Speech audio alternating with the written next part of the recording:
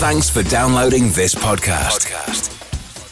It's for personal use only and must not be rebroadcast, reproduced, or used in any form without permission. Tell your friends they can get their own copy by searching iTunes for Radio Le Mans or visiting radiolemans.com. The world's longest running motorsport magazine show, Midweek Motorsport. News, features, special guests, and analysis from the experts. Formula One, sports car and endurance racing, rallying, touring cars and bikes. If it has wheels and an engine, and they keep score, it's on Midweek Motorsport.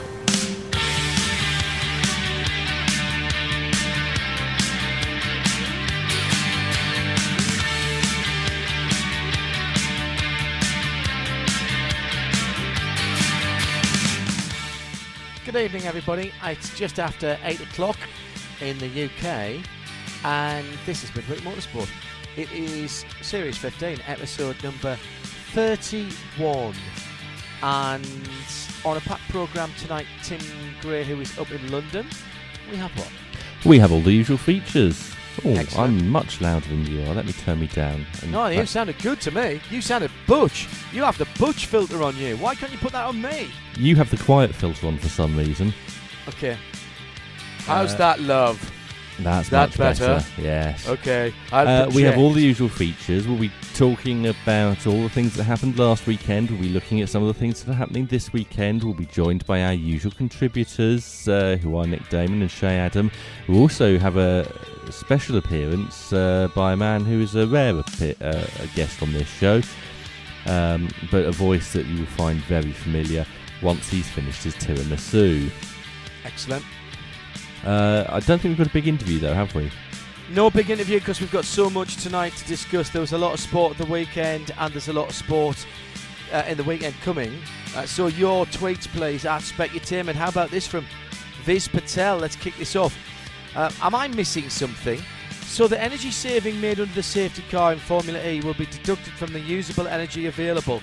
From a racing perspective, is that not a bit silly, having the driver still have to lift and coast to make the race distance? Why not let them race harder? What you mean, like you would do in any other race series where you still had effectively fuel in the tank? Interesting, Vince. Very interesting. Add Specutainment if you'd like to get involved in that discussion. Hello to Gufflemont, who says no apologies tonight. By the way, it's at Specutainment. I'm about to cook this was about an hour ago, so he's had it by now. A nice leek and boursin risotto, and sit and hear Mr. Damon's views on Red Bull's strategy call at the weekend. Question: what changes will Pirelli make? Answer: none whatsoever, other than the ones that they were going to do anyway, which is a change of tyre compounds, which was already planned for this weekend in the Two Shires Grand Prix. Alexander Orkin says no AFAs. Alex, nice to hear from you.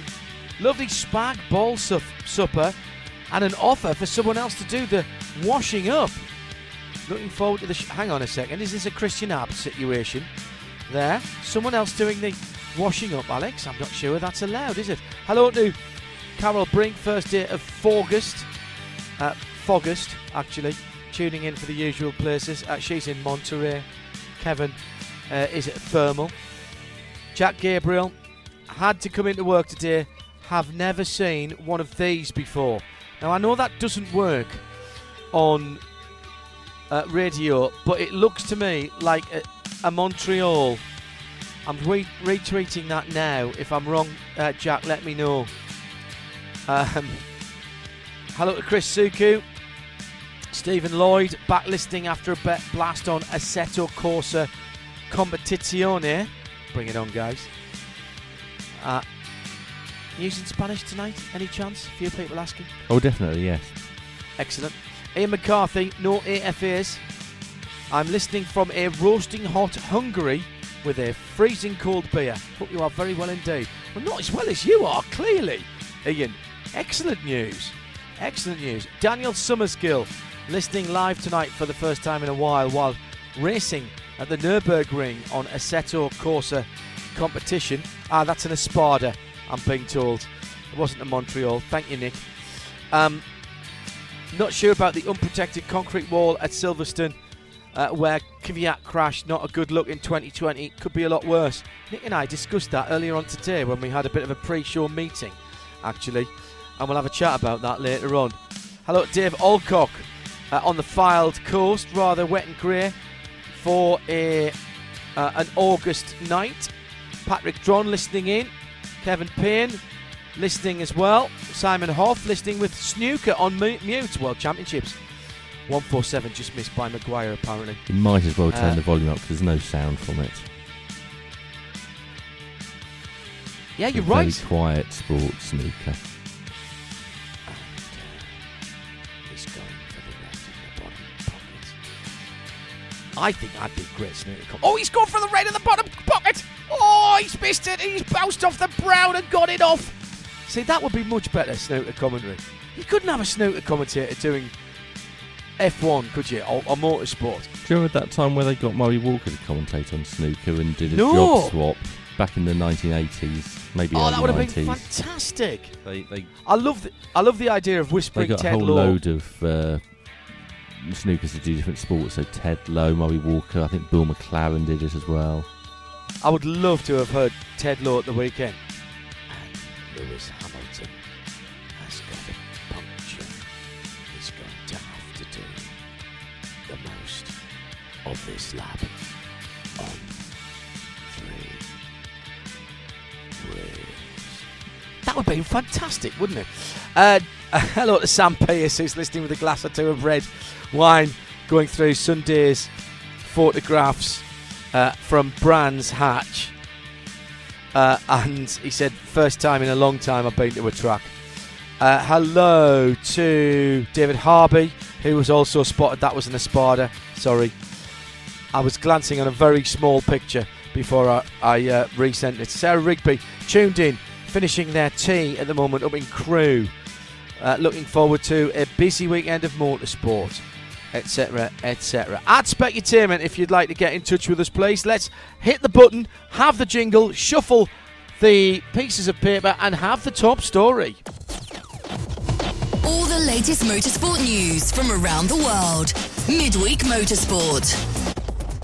And we're going to start by introducing Nick Damon. Good evening, Nick. No. Yes. How many times has he got to tell you? So, our top story tonight is Formula One. But he won't do that unless he's been introduced first, John. Do you think not? No. Well, go on, try it then. So, good evening, Nick Damon. Good evening, Tim. Our top story tonight is Formula One. Hooray! I think it needs to be more organic than this. It's getting very forced. And note, John, that you only were an afterthought in that greeting because Yes, you got I saw that. I already said Style hello one. once, you see. I was now confused by multiple helloing, you see. He's had his tiramisu portion already today because he was here fair at enough. lunchtime. Oh, it was So- available at Long lunchtime as one. well, was it? Oh. It was made early, specifically Marvellous. He's marvellous. specifically for Nick because he was passing by in sad circumstances earlier on today because it was his former mother-in-law's funeral today. So our condolences to Sarah and the rest of the family. And by the way, before we start anything else, actually, I do have to say, very good friend of ours here on Radio Show Limited and in motorsport, Mike Perry has died today.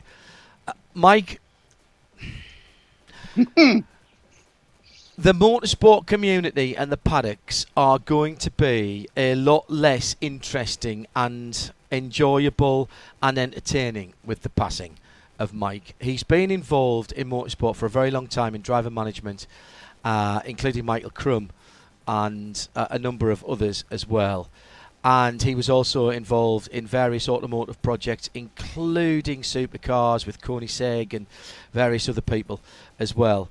And he could be, and I say this with much love, he could be a right miserable so-and-so once in a while, but time spent with Mike, speaking with Mike, were never, ever, ever wasted. And the amount of times I've spent in Marion's in the US or in a hospitality area here in Europe with a cup of coffee or something a bit stronger, having a chat with Mike about what was going on in the world. They were absolutely joyous times, and he was a proper fighter, and sadly he lost his battle today, earlier on this afternoon. And I know Jules Boyce was with him. And Jules, our thoughts are with you. Our condolences go to Mike's family and everybody who knew him. And we'll not be having as much fun, Nick, in the paddock now that we've lost Perry, will we? No, I mean, oddly, we saw him just before lockdown, didn't we? Yes, we did. The classic car show in correct. Olympia. And he was his usual ebullient, mad, brilliant self. He was with Trevor Carlin, wasn't he? Yes. Trevor Carlin being grumpy as heck, and Carlin we were chatting away. He was like going, "Oh no, that's it. You fell over him. You fell over him with someone else in motorsport." He was incredibly honest to a fault, correct, unbroadcastably honest, and you always went away thinking that was very entertaining. Yes, our thoughts with the friends and family of Mike this evening. Sorry, Tim, that came in out of rather left field, which Mike would particularly have been appreciative of, although he would hate us mention him right now because he would say, this is nothing to do with me, just get on with the bloody show. Great so we tribute to him from Max Chilton as well. You mentioned the Trevor Carlin there, but obviously a relationship with the full Carlin team as well. Correct, correct, absolutely right. Max, absolutely right. Max shared his interest in classic cars. We're going to move on to some timetable news, Nick, because we now know what's going to happen in Imola for the Gran Premio di Emilia-Romagna. Is it a portent of the future? What's happening? Are we doing reverse qualifying? Are we doing less time on track? Are we doing just drawing it out of a hat? No, we are doing a proper, as planned, not due to an earthquake, not due to biblical rain, not due to an upcoming tornado or typhoon. We're doing a 2-day Grand Prix. Oh, really?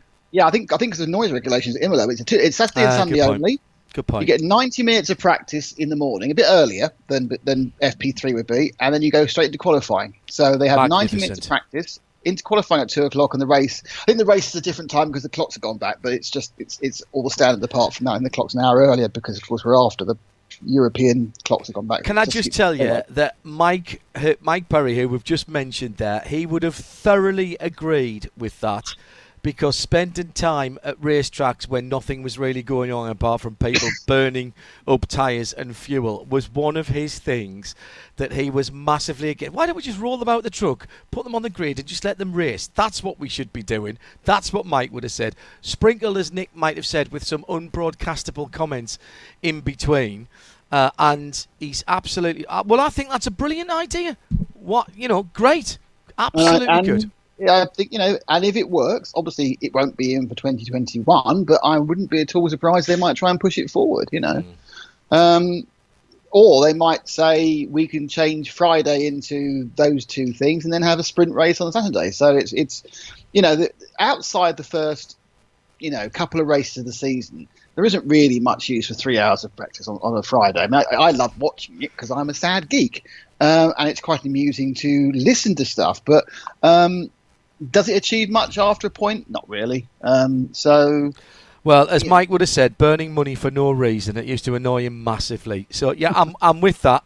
Do you know what? Those two stories actually go together much better than I could have possibly hoped for at the top of the show tonight. That's somewhere Mike is having a giggle and a cigarette and a glass of something going, I've been saying this for years. I feel better about that, Nick. I really do. Well, yeah, so they're going to try that out, and let's see what comes. I say it won't be next year, but whether it then gets rolled into the regulations. The point about it is you don't have to do you don't have to do the same thing at every event. No? That is another thing that people need to perhaps think about. I personally, and I'll be absolutely honest with you, I am 100% against reverse grids. 100%. Well, you've always said that that's entertainment, not sport, haven't you? Yeah, I don't. But if you want to fiddle with the program, you want to do something slightly different. If you want a qualifying race where they actually qualify in the qualifying order, not something made up or drawn out or reversed, then that's fine. You want to have 2 races in the weekend. I'm happy to try that as well. How about a game of darts? Game of darts? Yeah, that's fine. Game of darts. Obviously, if they want to have a 5-a-side football tournament between the teams as well for a pit position, that's good. But everything must be done on merit, not on. Okay. So not on just pure chance or a bit of like what about a Wheel of Fortune? Is that too much chancey? No, that's an element of skill. That's no skill. You've just got to spin it. Exactly. The thing is, I think getting it to stop in the right place. But does Nicky Campbell have an interest in F1? Good point. I mean, to some extent, there is an element of skill in pulling a ball out of a hat. Well, only if you've got very, very sensitive pads on your fingers and can feel the printing on the ball of the one that's been warmed up. Yes, well, that was a long time conspiracy theory about the Everton. FA Cup. Yes, exactly. So, I don't know. I've always thought. I think it was. I'm pretty certain it was Jonathan Palmer, Dr. Jonathan Palmer, not the Jonathan Palmer sitting down eating the rest of your tiramisu downstairs, Nick, that once said, I can never understand why people get surprised when we spend 2.5 days working out who's fastest. We put them in that order, and then during the race they spread out. I do really quite like the idea of getting to a track, rolling people off the truck and basically saying, get on with it. We were talking about this at the weekend at IMSA, and we'll have Shea Adam later on talking about the IMSA weekend and a bit of additional IMSA content coming up this weekend, actually, from a NASCAR event. All of that coming up later on. All in the second hour, which Nick will miss. All in the second hour. Yes, because he can't be with us. Jeremy does some racing where basically you turn up and there is no practice of qualifying, or very little. And basically, you turn up, you park in the collecting area, you go out onto the grid, and they roll you out, and they start the race. And then basically, you've got to get down to it, which I accept that, for it's particularly club fun racing. It's a circuit you've never been to before. Well, do you know what? Then learn, and learn quickly, my boy or girl. Honestly, there's so much that goes on, and Nick and I were talking about this earlier today, Nick, weren't we? About you, because you had nothing better to do at the weekend, watching all of the F1, including FP3, which you never bothered to watch. No, it was great. Often I'll watch 1 and 2. Always I watch qualifying the race, but FP3, I think that was the first FP3 I've watched for. I don't think I've watched a single one last year, so we're missing mine. Yeah, it was just really interesting though, because I can't remember what happened in FP3, but it was entertaining. I enjoyed my time watching it and look forward to qualifying. We'll have Nick's team by team review of the Formula One later on. Let's have before we go any further. Let's have a couple of quick tweets on what we've spoken about too far. Andy Garrett says, I'm saving the podcast because he's going back to Marshall at Silverstone for the second time in 2 weeks. Andrew, thank you. Can I please have an explanation of the llama, says Doug Amner. No. Somebody help him out. Give him the archive as well, please. Kevin Payne says, no reverse grids, no place in Formula One. 100% agree with Nick Damon. There you go. Absolutely. I don't think we're in a minority, to be honest, of people actually know what they're talking about. Yeah. Anyway. NASCAR have been doing races without a whole lot of practice, or even any practice or qualifying this year, and they will continue to do, including, and we were talking about this at the weekend, Earl Bamber is going to drive the Xfinity at Daytona on the modified road course, and the first time that he will see the track is as he rolls towards the green flag. That's the way to go racing. That, in fact, the first time anybody will see that track, because nobody's raced on that version of the track before. I think there'll be an awful lot of laps being turned on iRacing, who released that version of the track yesterday. Oh, did they? With the extra chicane in? They did the extra chicane, released it specially. Very good. Moving on, let's go back to Formula One. Tim, where would you like to go with the news? The story we had about Imola. So just one practice session. And as Nick says, this is something that could be used occasionally in the future. But there's one disadvantage of using it all the time, because if you only have one free practice session, then you can't allow your reserve driver to sit in the car during one free practice session, as Robert Kubica is going to do this weekend at Silverstone. Is he? That's nice for him. He'll be replacing Antonio Giovinazzi at Alfa Romeo in FP1. So hang on, he's coming straight from Belgium to the UK? Yes. Without he's any going from quarantine? Bubble A, DTM, to Bubble B. But he'll get tested, just like Nico Hulkenberg this weekend. They'll give him a double test before he's allowed in. Okay. Yes, because Formula One are actually testing people, aren't they? Yes. Unlike some other series. Unlike some other series. Yes. Mentioning no names. Indeed. But all the big series are testing people. Formula One, Not all of them. NASCAR, Formula E. Move on. How DTM is testing people. Move on. IndyCar. Move on. How's Kubica going to go then, Nick? Round and round, I think. He's done one FP1 already this year. Yeah. I think the second Austrian race he did an SP1. So obviously it's the idea, if you do the second race, a double header, you're not missing much.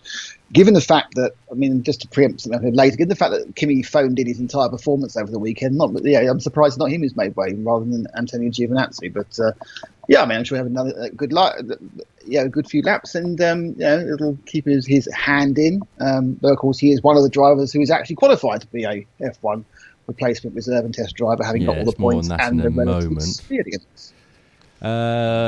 What did Kubica do at Spa last weekend? He drove. No idea. I don't follow the DTM. He drove the DTM car and raced it, which is more than Ferdinand Habsburg did.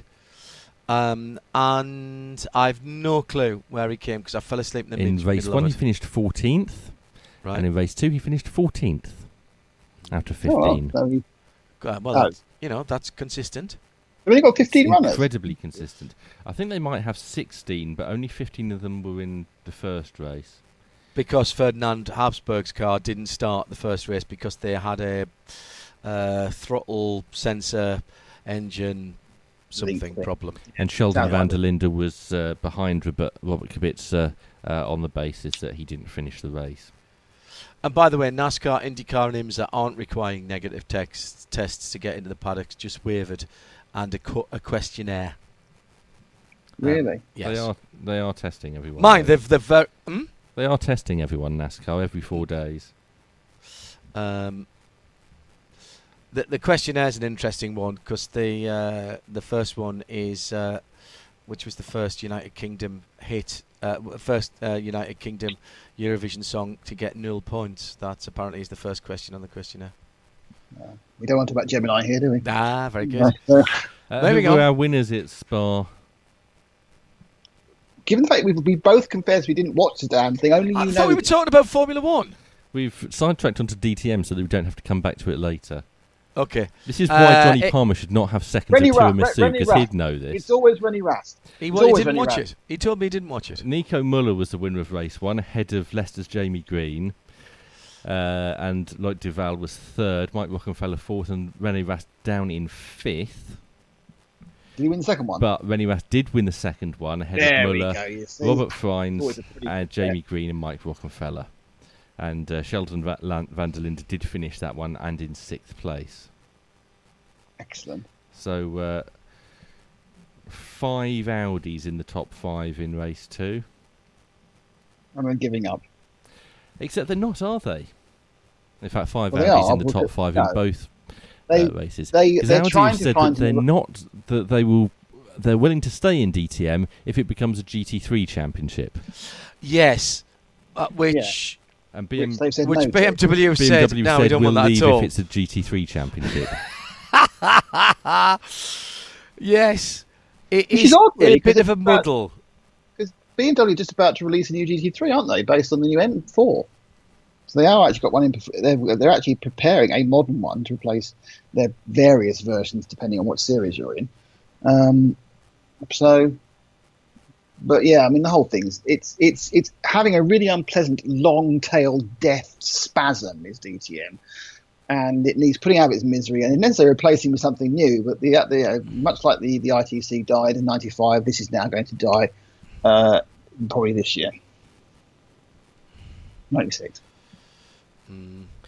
JPM, by the way, has told me he didn't watch DTM and has no answers for you on that. Well, it would have been more fun for him to say I didn't watch it as well. He was busy at the weekend. Was he? Okay. Yes, you know he was. Where was he at the weekend? At home? Donington? No, he wasn't at Donington. Was he not? No. Oh. Was he not? Yeah. Was he not doing touring cars? No. Okay. So Audi and BMW both want to continue in DTM, but neither wants the same rule set as each other. Well, they've never wanted the same rule set as each other. They because both want a rule set where they can win. Correct. And exactly spend less money right. and have more Fewer. competitors. Fewer money, I think you'll find. Noticias en español. Olé. So that's For it. Midweek Motorsport. Excellent. So we've finished Formula One already, have we? We have not. Okay. Oh, it's exciting. We're This is a real Formula kill 1 order. This now that we've finished our DTM tangent. All right. Oh, okay. Is a DTM tangent a bit like a chord? No. Is it slightly different to a chord, or is it, No, What? DTM Tangent were an early prog rock band. Excellent. Excellent. Was it not the first? Was it not one of the early names of Human League? I seem to remember them on the John Peel show. DTM Tangent. DTM Tangent. Moving on. So this is Noticias en español. Gutiérrez es un piloto fuerte. Oh, he's on fire. Put him out. El director de la escudería Mercedes, Toto Wolff,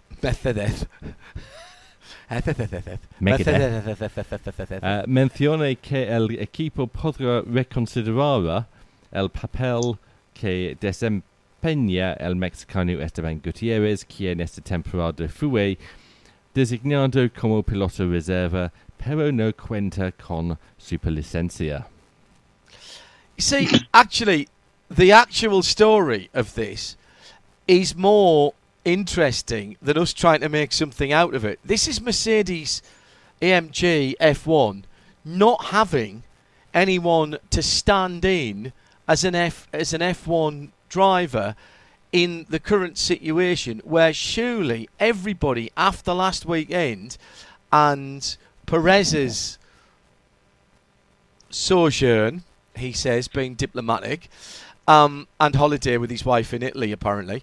Went with his mum in Mexico. And then went on holiday with his wife to Italy. But while he was in Mexico, he did a nightclubs. meet and greet with fans in a restaurant. According to his wife's social media, which she subsequently deleted. But surely all F1 teams should have at least a couple of standby drivers with super licencia at the moment, and AMG Mercedes haven't, and they're having to go to, and I'm not saying this in a bad way, but they're having to go to somebody who just happens to be there and had the sense to renew his super licence, and he's there for Sky Sports as a commentator, Paul di Resta. Yep. It is a ridiculous situation formed on the back of the revised super licence rules, and who do we have to blame for those? Max Verstappen, not his fault personally, but the rapid promotion of him into his fault, isn't it? Yeah, it's the Verstappen syndrome. His fault for being really, really good. Yeah, for being really, really young. Yes, he should have been. How could you? Less impatient. Yes, well, I think that's more Jos, isn't it? He's had a right pasting apparently in the Dutch press this week. Done a season of Formula 2, perhaps that would have helped him. Yeah, but I mean, the issue is that there is a limited number of people. Wasn't the Verstappen syndrome the prelude to the Bourne Syndicate? I can't remember. Anyway, move on. It involves starting fights at kart tracks, yeah. But effectively, you have a limited number of people with super licenses. Effectively, they're the drivers who've been there for the last, who've raced in the last couple of years, or last 3 seasons. But even if you still have the points, if you've been more than 3 seasons, you have to do 300 kilometres of actual running in an F1 car, which is quite expensive, obviously. And that was what Esteban Gutierrez felt. And obviously, he's done enough races, he's done enough points, but he hadn't done any running in a modern F1 car. Therefore, he fell over on that. And they found, Esteban's not qualified, whether he used or not, no question. Also with the spectacular in Berlin going on at the moment, with 6 races in 10 minutes for Formula E, that ruled out Stoffel Van Dorn and a couple of others. So, for example, who is the reserve driver for Red Bull and for Toro Rosso? It's Buemi, isn't it? Sebastian Buemi, that's right. He's also over in Germany. So there are very few, because people are all sharing their reserve drivers. There's very few reserve drivers around, and then they're not qualified or racing somewhere else. So someone has failed to check the press, and so you end up. Nico Hülkenberg was an excellent choice, even though he managed to bring his classic good luck with him. But yeah, I think the rest of things ridiculous. I mean, I read that today, and I was incredulous as you are.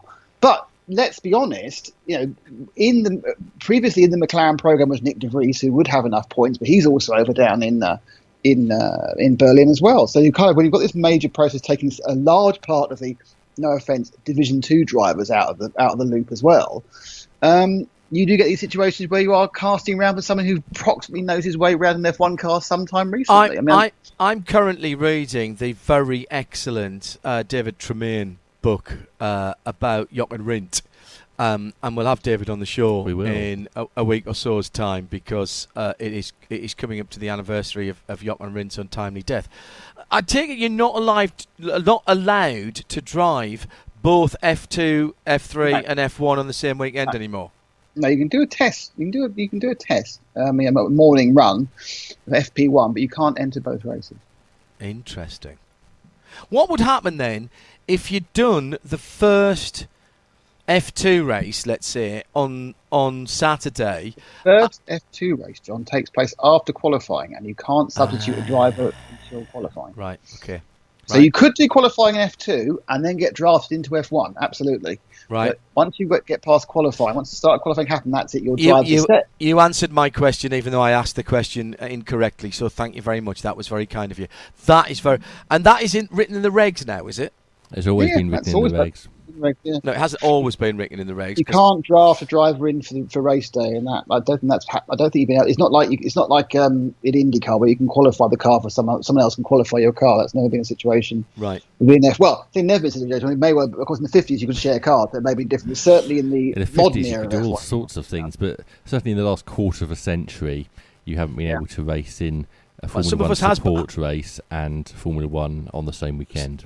Some of us have been watching Formula 1 for longer than a quarter of a century, Tim. That's not even half my life. Dave Alcock says, not is it even just half me? The Formula 1 races. Well, exactly. Is it just me, or given the state of the car industry, including Germany, would you not think Audi, BMW, Mercedes-Benz and anyone else might want to get together and agree a set of DTM specs to promote their car industry? I happen to think GT3 is a good idea. And Rotation says, apologies, he's tweeted this at Specutainment, apologies for being 30 minutes late. Sebastian Vettel was giving me a lift home. Hey!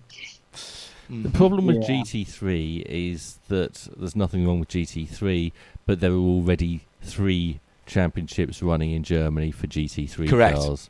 Agreed. No, I don't disagree with that. Remember what we talked about with, it was Andy Cotton, wasn't it, about a month ago, maybe a little bit longer, about the future of DTM, and that was exactly what he said. The other thing about GT3 is, ultimately, and listen, I can see both sides of the Audi and BMW argument in that the Audi say, well, we want to sell more customer cars and we can sell customer cars. BMW say DTM shouldn't be about necessarily full customer racing. We want to have works cars, and we can't really do that with DTM if it is GT3. Might I just throw in there? Hang on a second. Just pulled out the pin and roll in the hand grenade. Uh-oh. Well, in that case, BMW, why don't you use GT Le Mans, which is almost entirely GT cars that are only run by factories? Audi don't have any, but Aston Martin do, Ferrari do, Porsche do, and they are absolutely top quality, almost prototype level. Ooh, similar to the almost prototype level touring cars you used to have. And you've got some more... Oh, no, hang on a second. Yours weren't very good, were they? I know. See, that wouldn't work for BMW. Sorry, what am I saying? You'd have to use the bigger circuits as well just to put them on. That's well, but if they got two together at the front of the grid, somehow nobody would be able to pass them if they just drove side by side. It's just like it's that concept of having the 112-stone goalkeeper, isn't it? Yes, exactly right. Alan Prosser says the Verstappen syndrome, surely the fourth Mel Gibson Mad Max film. And interesting to read that McLaren have got themselves prepared with Paul Di Resto in case anything happens to Carlo or Lando. Yes, I may have said Mercedes, and I did mean McLaren. Yeah, I didn't hear that. I just assumed McLaren. Yes, thank you. Again, thank you for answering a question I didn't ask. Back to Formula One. I don't think there was any more Formula One news. Excellent. So we're going to lose some wheels. Okay, and I'll just remind everybody we're all listening and participating, some of us, in Midweek Motorsport Series 15, Episode 31. Ooh. We're going to move to two wheels to MotoGP. And Excellent. Who will not be racing this weekend? Marc Marquez. Still? Yeah. Yes, yes, I mean, is he harmless?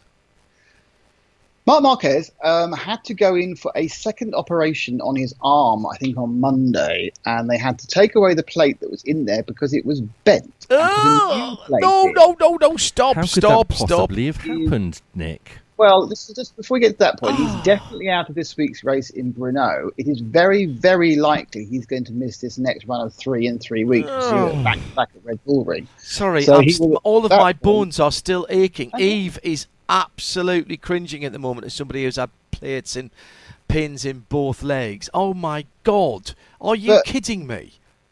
You know, it's interesting. I mean, do you remember what Declan said about him prior to him even falling off in the first place? This is a comment. I'm going to read this comment out. And it's a comment from one of the other websites, the race website, about this article. And it says this guy called, he's got a strange handle, so I'll leave that. Goes, the videos of him doing press-ups and weights were ridiculous. So was riding a 300 horsepower motorbike.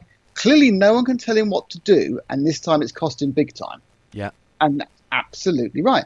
No one was prepared to say no to him. He's been doing this macho man rubbish, which again Declan alluded to his desire to beat all the people on all his rivals who don't need beating, to prove something he doesn't need to prove. He's overtrained it. He's sat there with, trying to break from 200 miles an hour to 190 miles an hour to 40 miles an hour at the end of the main straight at Jerez. Think about the force on your arm. With all right, we say it's stronger. Well, obviously, yes, it wasn't quite strong enough to take some of the movement out. So it is completely self-inflicted. If he'd just gone away and relaxed and had a couple of vinos and got a nice tan, he would almost say it would come back this week and he would have been at least in damage limitation mode and trying to pick up 10. So that's 12, the championship gone. 9 points. Well, yeah, championship is gone. He's definitely missing 3. He's probably missing 5 of a maximum of 14 races. So unless everybody falls off in tandem every race, it's not going to happen. So yeah, I mean, it's remarkable given that if you sat down at the beginning of the year and said who's definitely going to win a world championship, you'd have put his there above Lewis's. That is just, it's stupidity. It's horrible. It's painful. But it is absolutely avoidable crash stupidity. So what are people now? What are going to be? What people? Do you know what this is akin to, John? I think this is akin to when Gaza, after his knee injury, decided to have a fight in a nightclub and make it worse for another 6 months. Paul Gascoigne, you're talking about here. Exactly. It's completely self-inflicted. What are people who are going to say, well, that's the sort of bloke he is? What are the people who criticised it, who said we were criticised him? We weren't criticising. We were trying to point out what we felt was a flaw in his psyche about this, and we said it in the context of him still being the best motorcycle rider of his generation and possibly of any generation. But we did. One of the things we said, if you go back and listen to it, is we were worried about his about his state of mind. Just unbelievable. So now he's taken himself out of not one race, but possibly 3 or 4. Yeah, I mean, I think it's people jump to defence, and obviously this whole superhuman concept of motorcycle races, and they are aliens in many ways. But there are basic functional human body situations, and no one would have thought worse of him not going to Jerez for the second race. And it wasn't even the long game; it was a medium game. And I think we all turned around and thought, I didn't think it was superhuman. I thought it was super silly at the time. When he stopped, we said with some swelling. Well, we know what that was now. It's a displacement, obviously, of the plate. Stop! I've only broken one proper bone. I've broken my nose, but that's not a bone; it's a cartilage. But I've broken my scaphoid, and that was very, very, very, very, very painful. And I've never had to have as pins. Bones? Yes. In that case, I broke both mine at the same time. Oh dear! The world's worst hitchhiking. Yes. I cannot. I've not had to have pins or plates, but my lovely wife has, and long before I knew her, and nothing to do with me, and it wasn't me that was involved in it. I just how many caveats? No, that was a lot of caveats before You anybody didn't push thought her off a bike at all. No. Mini versus passenger in a Mini versus petrol tanker. Petrol tanker 1, Mini and passengers 0. But anyway, I just can't. I cannot begin to understand how much, or to get it through my head how much pain he must have gone through riding those laps in FP3 and then trying to ride in qualifying. I know if it's a bit cold and my wrist is a bit sore on the brake site when I'm riding a motorbike and it's my left hand, so it's only my clutch hand, not my throttle hand. But even so, I know how much that hurts if I'm in traffic and I'm doing a lot of, using that. I have no clue how he did that. And I understand why he wanted to try it, but the fact that he, as we said last week, the fact that he kept wanting to try it and go on, and you could see the doctor and the team manager trying to get him to stop. I just think it's mental. I really do think it shows something wrong in his psyche that Declan was talking about a couple of weeks ago. Go back and listen to it. I'm going to move on now because I think a lot of our listeners might be close to switching off. Well, let me do a couple of quick tweets on what we've been talking about. Hello to Stephen Gardner. It was Holiday Monday this week for him, so he's only just remembered. He's in Scotland. Fabian says, if DTM switches to GT3, it will destroy not only DTM, as OEMs should never be allowed to run a championship, but it will also affect the ADAC GT Masters, as it could potentially lose. That's only one O in that. Significant numbers of cars. Please don't do that. I when like you say the please Imola. Don't do that. You mean spell lose with 2 O's, don't you? Yes, correct. Yes. Kevin Payne says no. I like the Imola format. No reverse grids. F1 must remain a meritocracy with grid positions earned on some degree of qualifying, even if it's a qualifying race. Dave Alcock says, ooh, John's hand grenade, boom, just gone off with a great left field idea. GT Le Mans based cars in DTM, effectively prototypes already in that championship. At least with GT Le Mans, you're losing a proven divine. Never thought of that spec. See what happens when you've had homemade tiramisu. Daniel Summergill says, hey, guys, you wouldn't have known there was a DTM race last weekend. Their official Twitter hasn't been updated since the middle of July. Total disconnect with any of the fans or manufacturers they have left. And there we are. Moving on. Where would you like to go? Aspect Entertainment, by the way. World Superbikes, poor old Johnny Ray. And for once, we mean that, actually, not ironically. Well, I don't poor old. He just had a really bad performance. He's had an issue. He said his tyres weren't working in race 2. So on the 3-race format, race 1, he went off in the lead, and it was in the end they faded back in the heat, wherein Scott Redding took his first World Superbike win. The Brit, who of course is the British Superbike champion. Then we had the Super Pole race, which counts for half points, and Ray led from flag to flag, though that was because Redding was held up by Top Rack for a bit. Top Rack what? Top Rack was in second. It was in third. What was Top Rack's other name? Very good rider from Turkey. Yeah. I really, you don't want me to do this. Everyone knows who Top Rack is. It's quite funny actually. Listen to the Eurosport commentary with Jack and Jamie. Jack Burnick. Every now and again, Jack takes a run at the surname, but normally he just says Top Rack. But he just it's like every fourth time he's probably got his ear going Whole name, please, Jack. Razgav Liotyu. Excellent. I'll have to get that on a hotkey for me. And then the final race. Billingham's finest broadcaster, by the way. He's brilliant. Jack Burnicle. And in the third Billingham's race, a very small again. place. Oh yes, all of these races taking place under scorching conditions in Jerez, by the way. Getting very well off in the lead, but very quickly was overtaken by Scott Redding again, who really cruised to a very easy win. So 2 wins for him and a second. So as it was so hot at the weekend at Jerez, and given the two race results for last year's British Superbike champion, was it Byrne before Reading then? Oh, how long are you working on that one? It's just come to me, really. I should have left it out as well. Oh dear, no. Yes, and then basically Johnny did what we've never seen him before do in a race where he's finished, and that's actually finished in I think 6th place. He had the lowest he's ever finished in a race he's finished since he's been at Kawasaki, and it was just one of those tyre going off, just not working fades, which he couldn't explain, and obviously was not particularly great to see. But that he is now still in second place in the championship. They're rather than second place to Alex Lowe's, his teammate, who had a meeting where he was slowly getting better, but by the end of the meeting, if the meeting had started when it had finished, he might have had a chance, but he just never got to grips until the last few laps of the third race. So he's now, I think, 20 points behind Scott Redding in second place. And Redding looking much as Bautista did the Ducati, looking very, very strong at this part of the season. The shorter season, and more importantly, I certainly believe that Scott Redding is much more mentally tough than Alvaro Bautista. So the chances are that he'll be able to take this challenge the whole way. Whether he'll be able to win. Nice.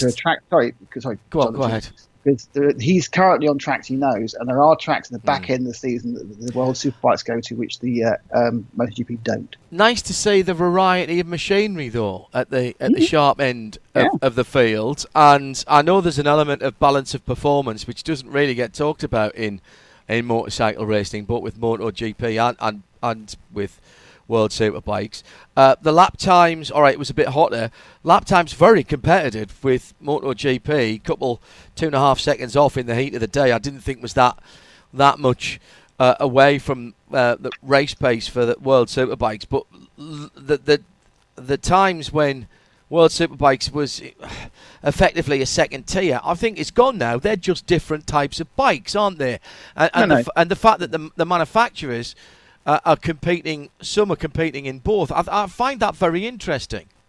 Well, of course, the thing about World Superbikes is that if you actually go through during the World Superbikes heyday, which is effectively most of the late 90s, it was in many ways bigger outside. If you take away Italy and Spain, in the rest of the world, World Superbikes was bigger than MotoGP. It was called MotoGP then. FIM and Dorna got very concerned, imagine in a number of ways to slightly stymie World Superbikes. Interestingly, one of the key things I think that hurt Superbikes was the moving to a controlled tyre, which effectively took away the ability of the local Superbike guys to come for one race. Yes. Not just in the UK, but in Germany, Italy, used to get you used to have grids of 40 because you have 15 guys from the national series. Yeah, wild cards. Yeah. But they changed the tyre rules. That became very difficult because they could turn up and be competitive. Yeah, you go to Donington. I think it's where Carl Fogarty made his name by actually. He wasn't a full-time member.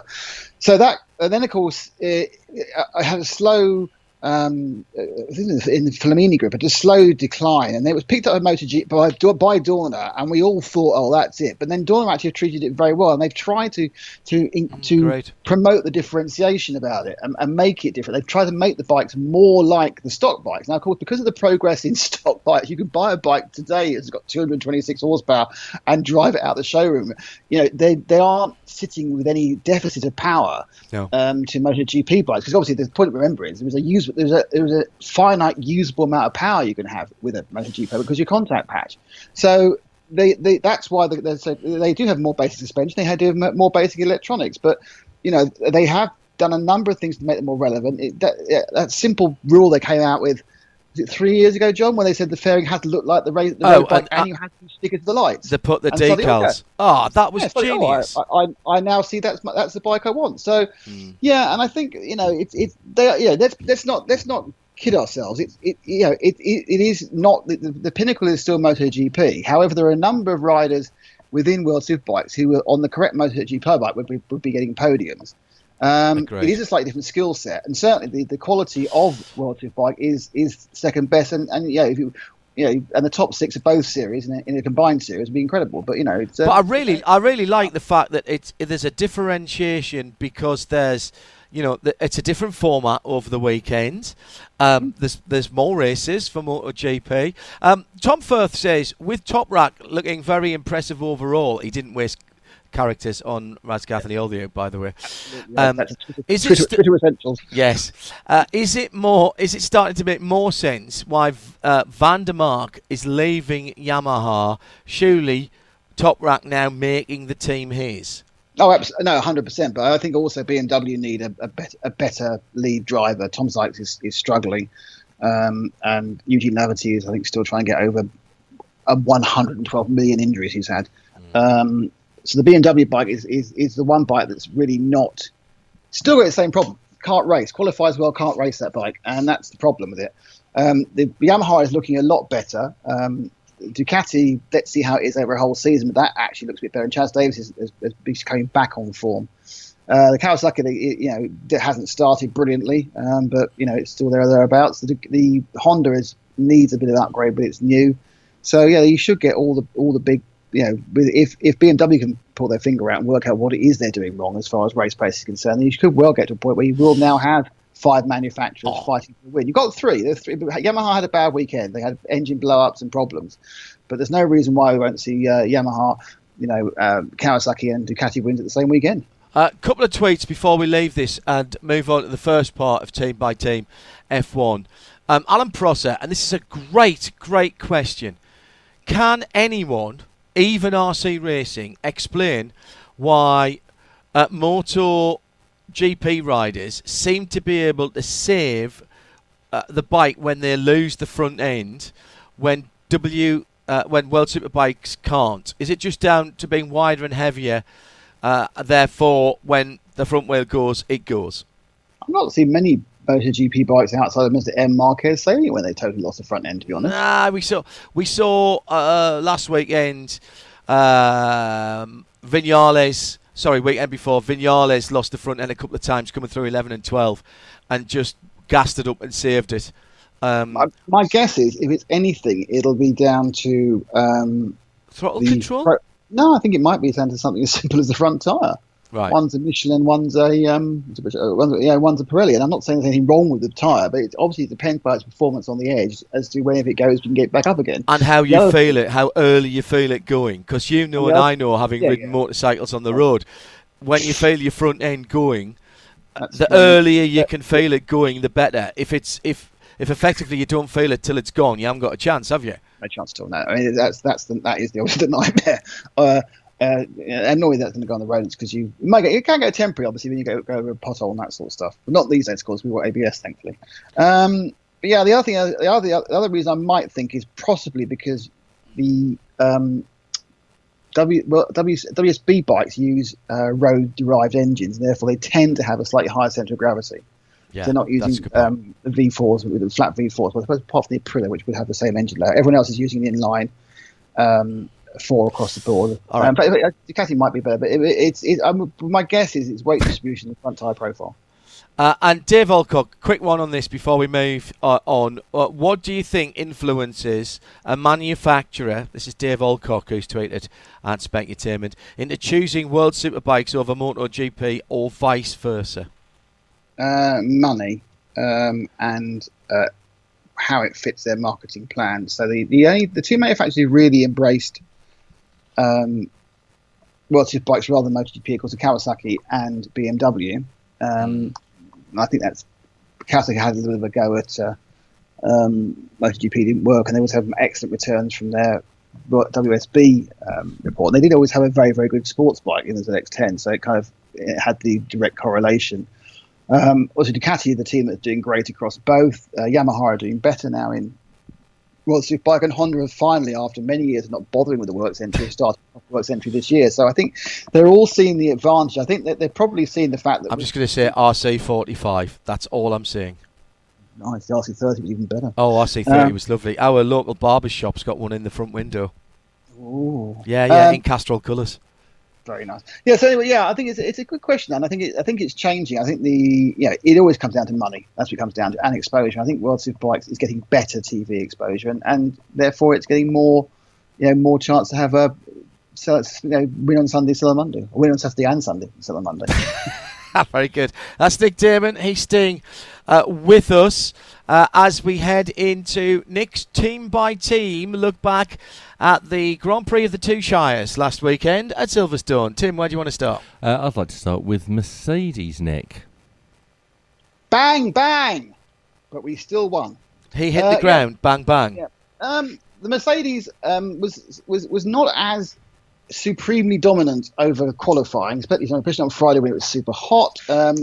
It looked like Valtteri Bottas had the edge throughout the whole of the weekend until it mattered, which was quite Q3 when Lewis firmly put in his place. Lewis got the lead despite a slightly poorer start than Valtteri, and they then trundled round 1 and 2, completely unbothered by anyone and until of course the few ups in the end when Valtteri started complaining about a vibration.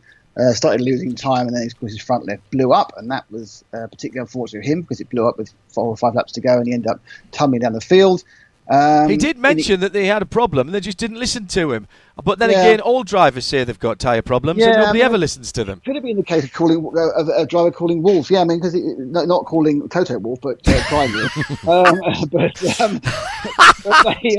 That's excellent. It's interesting because I was saying I kind of thinking that if they pulled him in when he first complained, he was 9 seconds ahead of Max, and stick him on some soft tyres, he'd have been 8 or 9 behind. It's a very short pit lane. He had 8 laps to make it up. I mean, absolutely a definition of easy. But they didn't.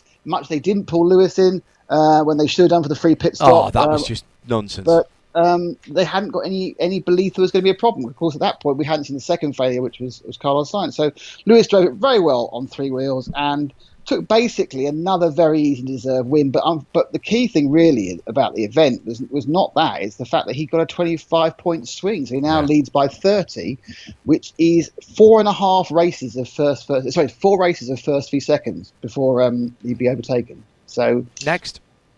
Lewis Hamilton's won a race on 3 wheels before, hasn't he, Nick? Yes, I saw the article myself. Apparently did it in one of his races in Formula Renault. The article is wrong. The article says it was the opening round of the 2003 Formula Renault season at Croft. No, it wasn't. The opening round of the 2003 Formula Renault season was not at Croft. It was at Snetterton. I was going to say it would never have been at Croft, the opening round of a Formula Renault season. Croft hosted round 7 and 8. So was it the opening round at Snet, or was it round 7 or 8 at Croft? I think it was round 7 at Croft, but I might be wrong. Was that the year that he was teammate to Matthew Wilson? That was the year that he was teammate to Sergio Jimenez. Ah, okay. And the Fabio golfer? Coulthard. Yes. And Matthew Wilson. Matthew Wilson, there you go. 4 Manor Motorsport cars that year. Not often that Hindhoff gets a single-seater thing anywhere near right, but there you go. Moving on Nick's team by team. A Red Bull Racing. Well, Max Verstappen, let's start at the end. Max Verstappen took a stop with a free stop 2 laps to go to get the fast lap to get the extra point.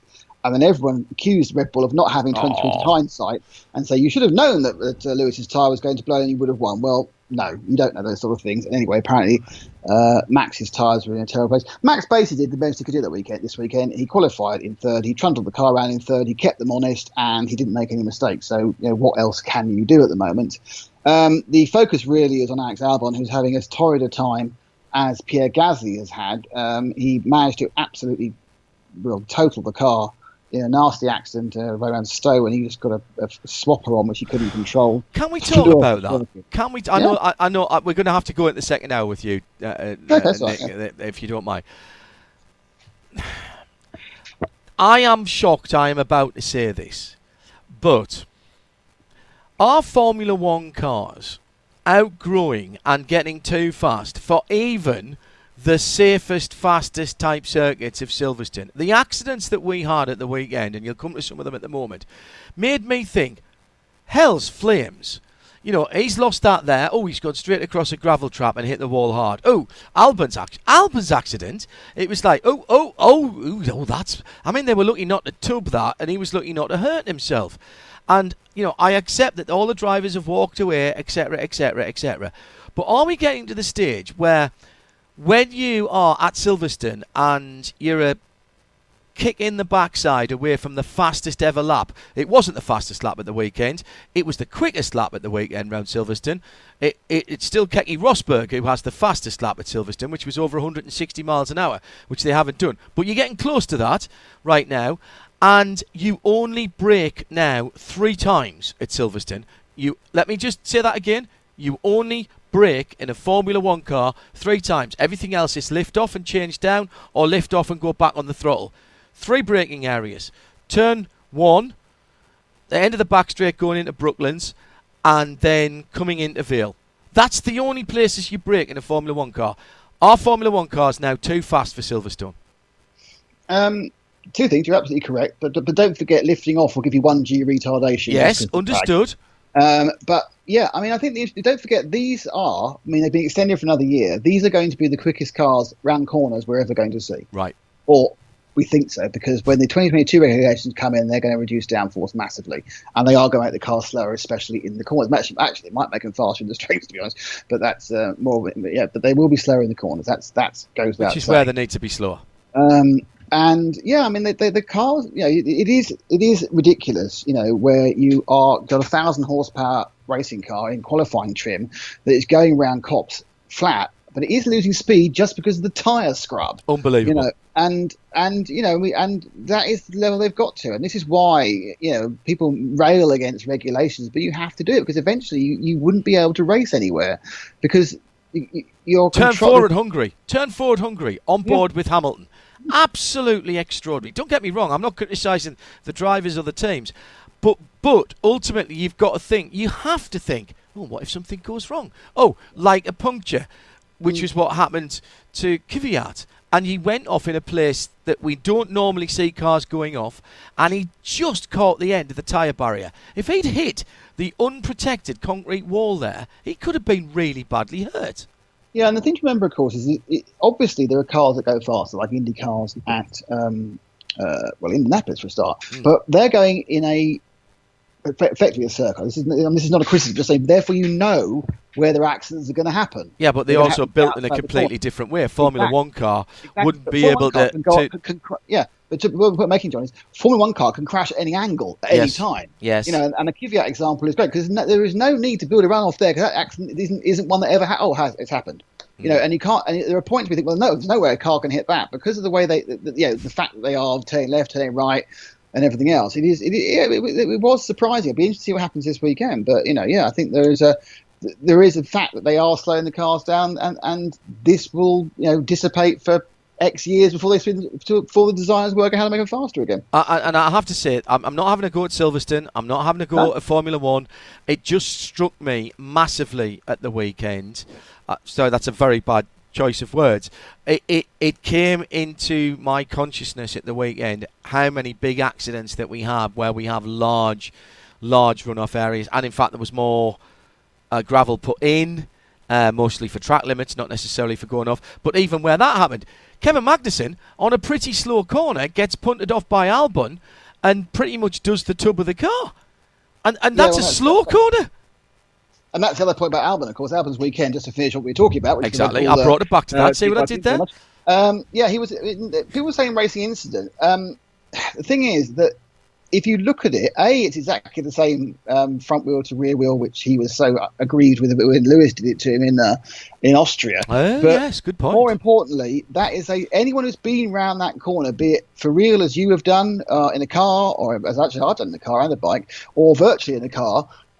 You know that's a single line corner. There is and the fact that he did lose, yes, he lost a bit of momentum because he bounced out on a curb. But that was Magnussen, Sometimes, you know, this is the point about it. This is the danger of the oft quoted Ayrton Senna rubbish. if I don't go for a gap, I'm not a racing driver. No, you're a sensible human being sometimes, not going for a gap that's going to close and isn't going to be there anymore. Because there was a gap when he bounced wide, but if you actually used your brain, you realise that he had to get his car around the corner and he was going to follow that line because he had no idea you were there, Alex. And Alex, by the way, Nick can give you some tuition on iRacing anytime you want. A little bit later than usual. We'll take a break and be back with the rest of Nick's team-by-team Formula One review. I locked Mark in the shed, so I get to say, still to come on Midweek Motorsport. Well, clearly, we've still got some Formula One to do. Johnny Palmer has joined us here in the studio at Hindhoff Towers, and we'll talk to him about the ELMS a couple of weeks ago at Ricard and also coming up at the weekend. Shea Adam will give us some IMSA news and some IndyCar news as well, as we had a ridiculously busy weekend at Road America, and we've got a bit of extra Road America coverage for you this weekend, coming with IMSA content that we weren't necessarily expecting, but we'll have it for you, and it's all free. Plus your submissions on @Specutainment on Twitter. But next, it's back to Nick and the Formula One team by team on Midweek Motorsport.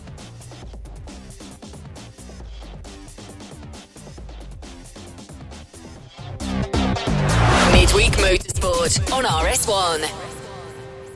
56 seconds that was, Tim. 56 seconds. Not the 50 seconds you always tell me it is. I'm just going to say that now because I was actually watching the clock. 48 seconds, John.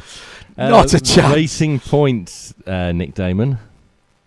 Obviously they were the focus of the weekend when Sergio Perez was found to have contracted COVID in one of his many, travelling holidays, trips, effectively exposing himself as much as possible. And in was driver Nico Hülkenberg. Hülkenberg did a reasonable job until the Hülkenberg luck prevailed, and he couldn't even start the race because of a bolt failed in his clutch and gammed up the engine, which sounds like a very common British Leyland problem of the 1970s, to be honest. But effectively, they massively underperformed. They got 9th in the end with Stroll, who was poor all weekend. That car is better than that. They tried to be a little bit cocky by trying to get through qualifying on the medium tyre, which they sort of half managed and half didn't, and they horrendously underperformed. And they'll be looking to put that right this weekend. But it was a salutary lesson. You can have a quick car, but if you get everything wrong, it doesn't really matter. McLaren. It was a good weekend for McLaren up until about the final lap when Carlos Sainz had a puncture as well. Lando Norris has found himself shuffled down the various squabblings at the start of the race from 4th, I think 7th, whereas Sainz was one of the people to go past him.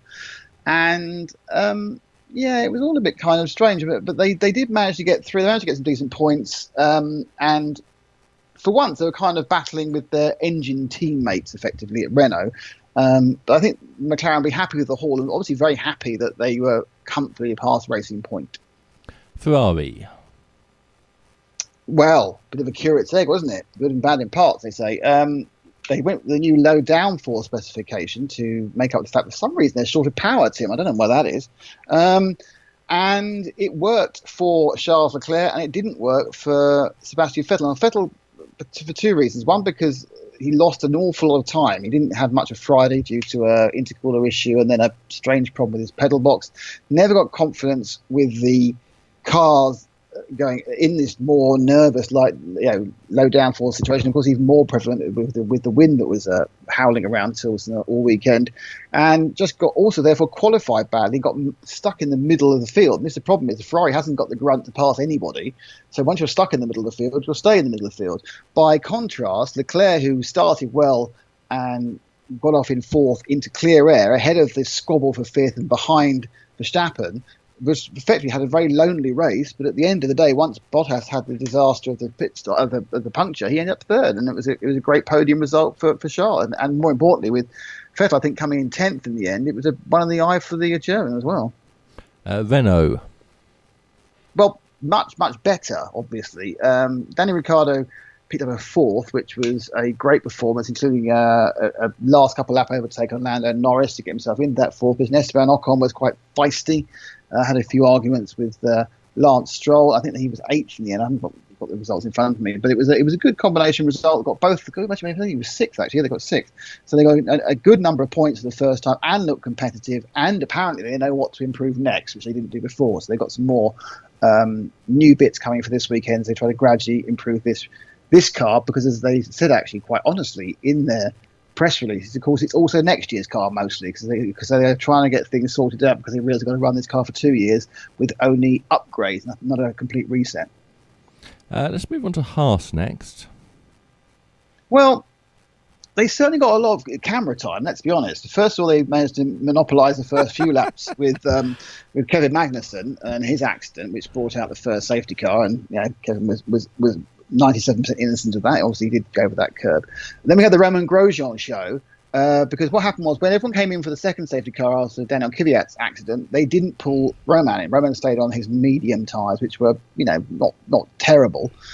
He was able to withstand the first few laps, because also there was quite a slow warm up on the hard tyres, so he was actually quite comfortable for the early laps of the after the safety car, and they decided to do a rolling roadblock in a Jarno Trulli tribute act. And then beyond that, he just didn't appear to have the power to stay in that position, did he? Well, once it was warmed up and he was able to fend people off literally with a big pointy stick, and then he got in trouble for over fending.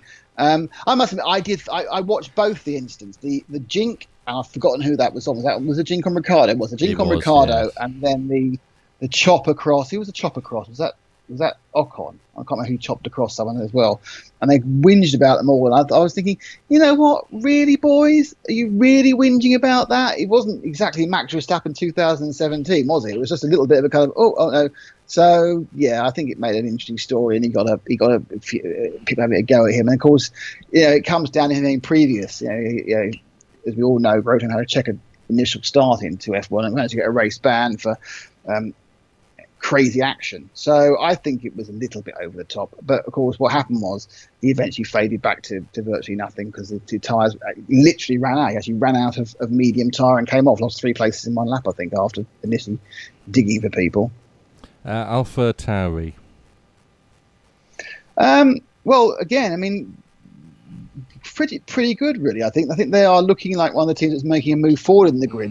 Pierre Gasly beat Alex Albon again in this really weird battle of who wants to be in the Red Bull, not me. Can I be in Alpha Tauri? It's more fun. No, it's my turn now. I'll beat you. You beat me. I mean, it must be a constant kind of worry for. Well, I'm not sure how Marco worries about things, but I mean, it must be constant sort of consternation to you that they can't find a driver who can live with the Red Bull team. So you do kind of think these aren't bad drivers. These are good drivers. So what is going wrong in the team is the question you have to make.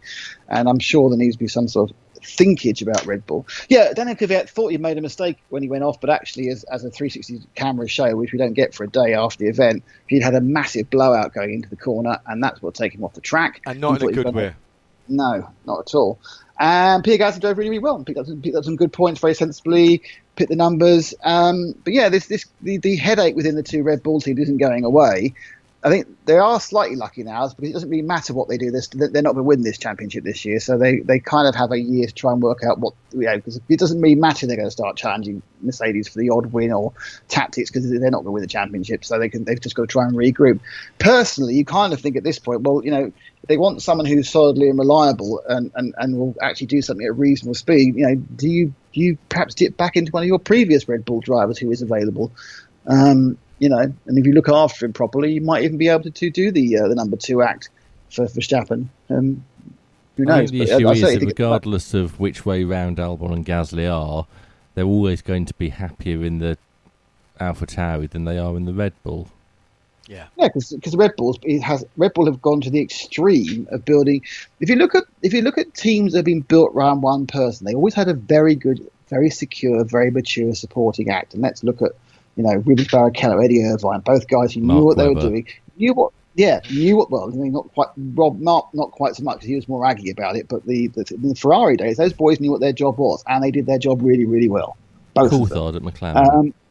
Coulthard in his years when he finally realised he wasn't as good as Mika Häkkinen, absolutely. I don't think he ever realised that, because every year this is my year, but he's made comments since then that he knew what his place was. Obviously, at the time you can't say it, But post career, he said, he knew where he was in that one. But he was very good at picking up points. And he was very good at, He won 13 Grand Prix. Yeah. Off the top of my head. Did he win 13? No, he did. You're absolutely correct. He did. He wasn't. Twice he wasn't, I've got a single-seater thing right. The But thing he with did do Coulthard, 15 seasons.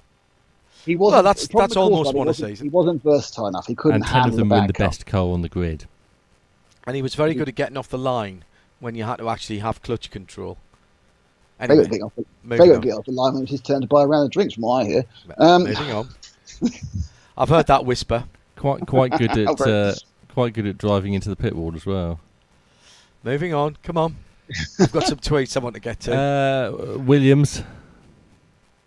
Well, apparently they were very chuffed because they reckon their race pace was better, but that was defined by beating the Alfa Romeos, which is, a bit like, say, Man United back on form because they thumped Wickham 3-0. No, in fairness, they've been getting quicker. We talked about how much time they've found since last year. Qualifying has been getting better, but they worried about the race pace. And now said the race pace is getting better, and I think that I'll wait for a second event I'll wait for a double blind test rather than just a peer-reviewed guess. I don't think that Williams was good at Silverstone as they had been at Hungary or Austria.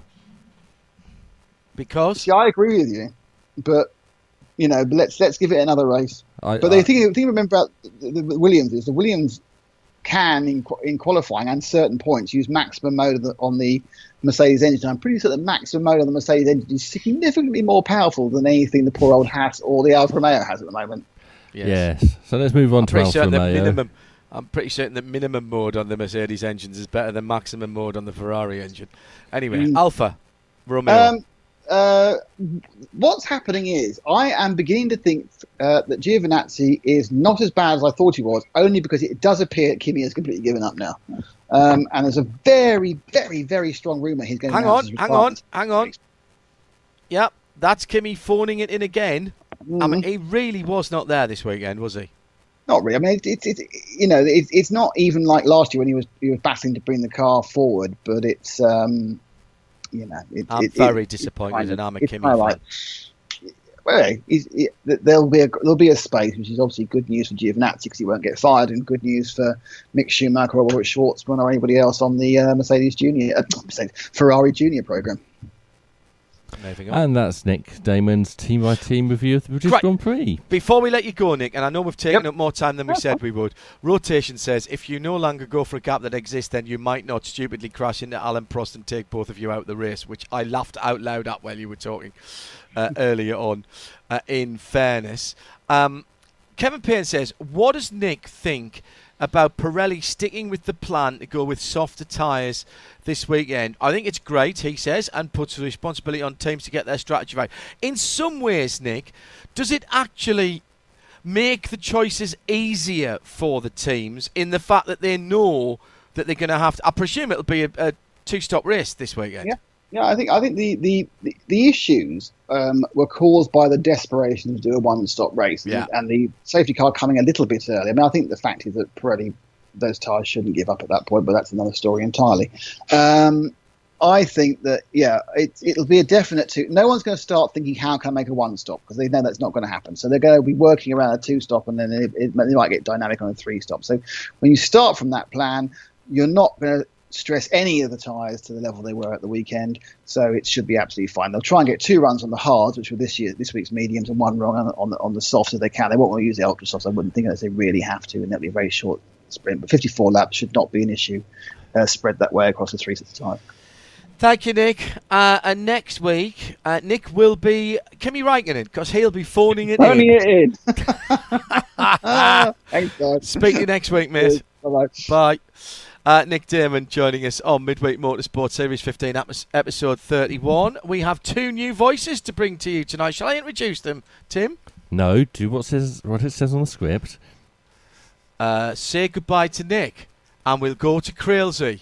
This week, your Aussie look at motorsport on the grid takes you inside the Darwin dramas. 5 days of will they or won't they? Going to the top end has proven a challenge for supercars with another spate of COVID-19 infections and border shutdowns. We unpick it all, bring you all the latest news, so much so that we actually re-recorded the entire show.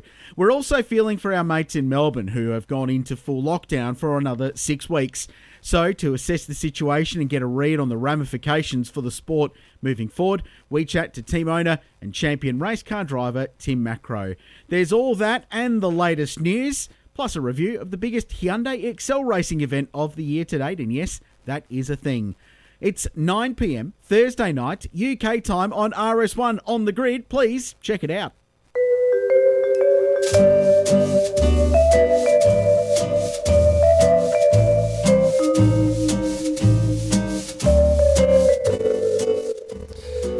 What does this tune signify, John? This is the gallery. By the way, I still want to race in the Hyundai XL race. Hyundai. I absolutely do. Hyundai. And in fairness, Krillsy could have been one of the two voices I was going to introduce. He could have been, but I knew he wasn't. No, it's fair. It's fair. This is the gallery, so you have pictures for me. Yes. You click on the link in the that I've sent you, and also share that with Johnny if he can see your screen, and Shay, you can click on that as well. Right. And we'll look at some of these pieces of art.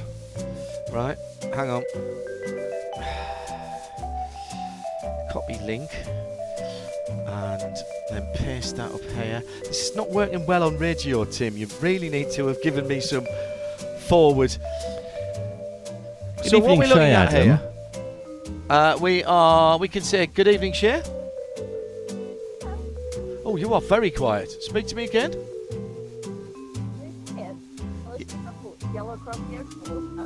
Right, I'm going to dump you out of that one and try and get you on a different machine because you're barely audible there.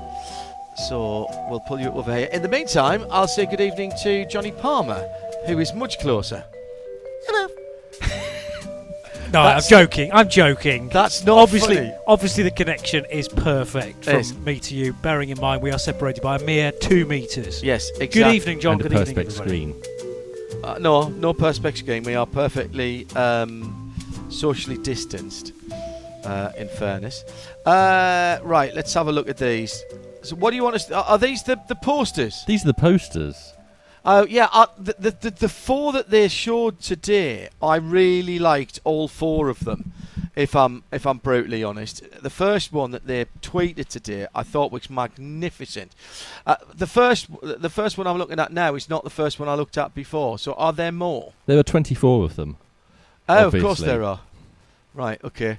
Well, I can only see one of them on there at the moment. Just click on the arrows on the left and right and you can scroll through them. Do you think? Yes. No. Oh, yeah, maybe I can. Okay. Red and blue cars. One that looks like a maze, sort of snakes and ladders type things. Hello, Cher. Hello. That looks a bit like spaghetti. Yeah, that does look like spaghetti. Third one is multicoloured, which I'm not getting that one so much. Okay. Fourth one I quite like, which is the blue and white one with the silhouettes of cars. Yep. These are all for this year. This was a competition, wasn't it? It was, yes. Fifth one, trees and cars. Yeah, lovely. That's by Pierre Andre from North I quite like the circuit, except the car's facing in the wrong direction. That's upsetting my OCD. This is the one on the yellow background. The yellow one. Yeah. Yes. I know. I like that one. I really like that. The next one is the black background with the I think it's a dark grey, but it is right? really nice, isn't it? Maxime like Chaudemanche from Nantes is the artist in this one. I love the one with the stopwatch in the light blue and the blue and yellow curves. That was one of the top four. That's by Andrea Noro from Turin. Yes, that's good. I'm not Pink Pink, not liking that. The one with the Ford GT, well, then that's not going to get any traction because Ford aren't there anymore. But it's not, it's not great. It's not awful, rather.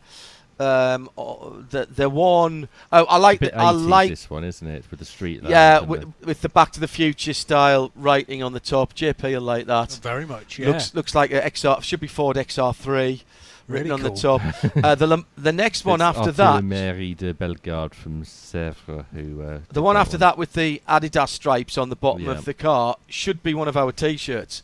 That is absolutely Andy Blackmore-ish and one of our T-shirts. Oh, I'm being two together there. Nathan Shin from Liège. Yeah.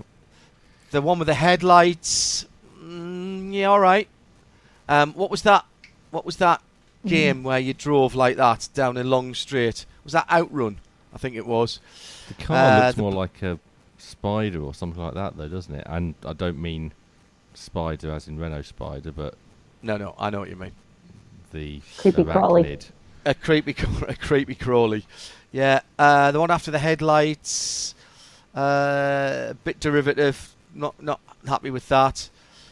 Next one, the blue one, looks like Quite somebody lying in feminine, bed. isn't it? Someone lying in bed with a duvet over them. That's a duvet, dear. We're not turning up.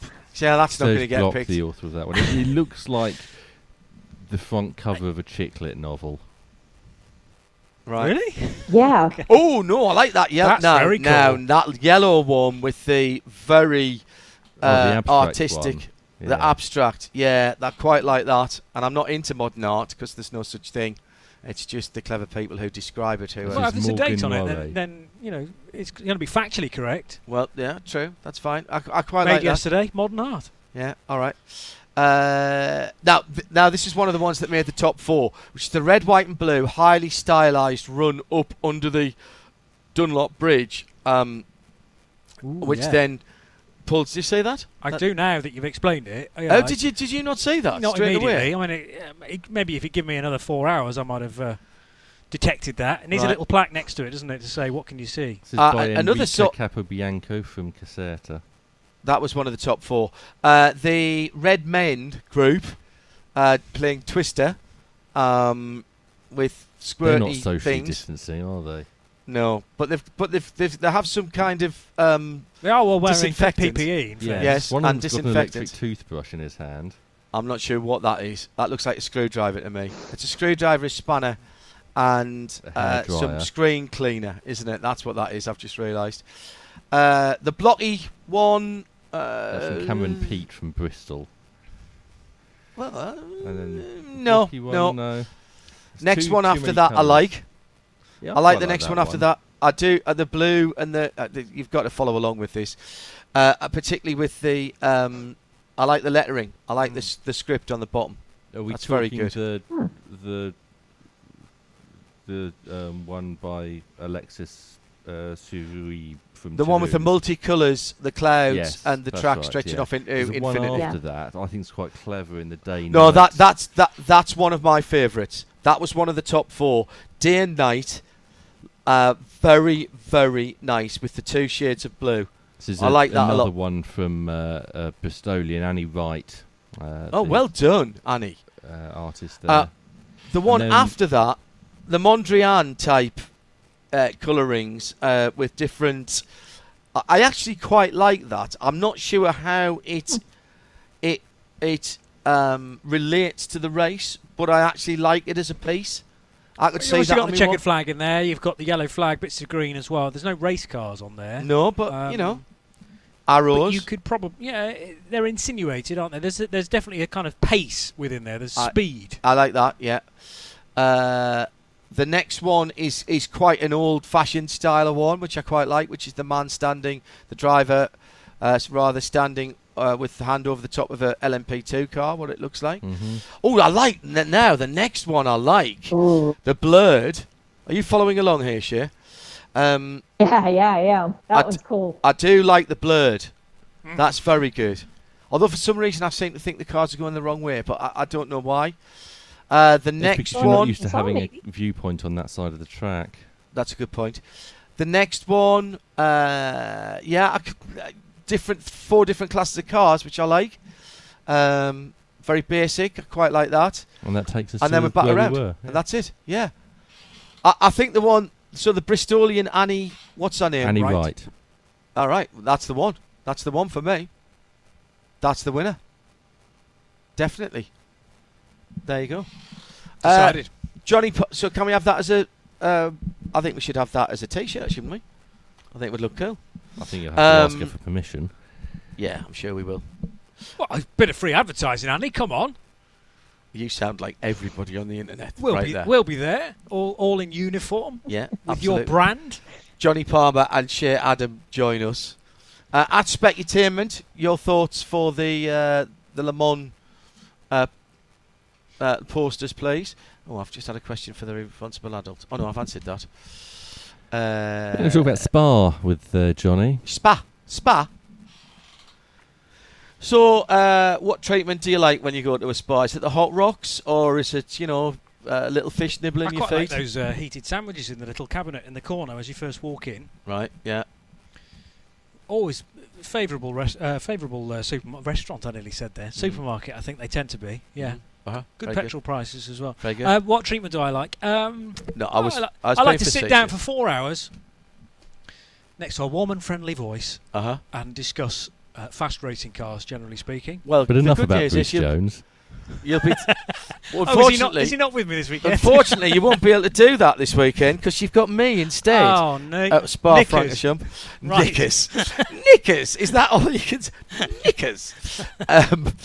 This weekend, the next round of the Michelin Le Mans Cup and the ELMS is indeed at the 7.004 kilometres, or just over 4 miles of Spa-Francorchamps. Is that right? I don't know the mileage, but you're right, about 7,004 metres, yes.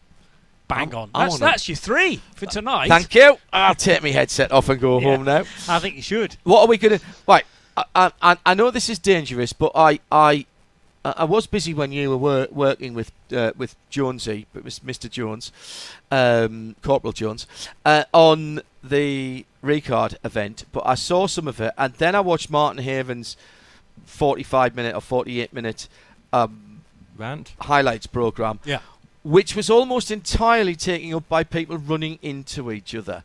Did they all forget how to drive last event? That's strange to me because it is a track where you are permitted to do that. Ricard. I think.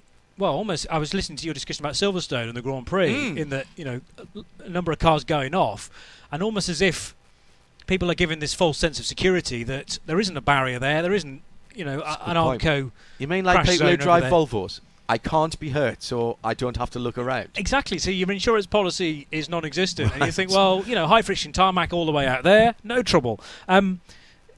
There's got to be some difference between the testing that everyone's been allowed to do and the 30-plus cars that were at Ricard. We got 40 cars at Spa-Francorchamps this weekend, promised at least, and we'll see how many actually make the start of the race. But yeah, there were one or two question marks around certain cars and certain drivers, and also a fair degree of rust, I suppose, to be knocked off after a long period where people haven't been able to partake in motorsport when you are door handle to door handle. The start was a little bit questionable, I thought, because one or two overlaps and two cars in the LMS done for jump starts.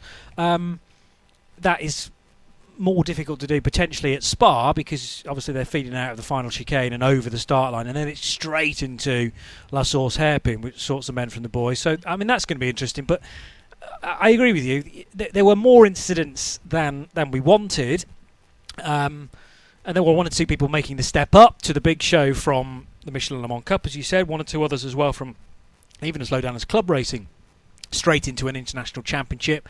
I'm not sure whether there are necessarily questions to be asked there in terms of entry eligibility, but I think one or two may have taken the step back and said, did I necessarily approach that race in the right manner?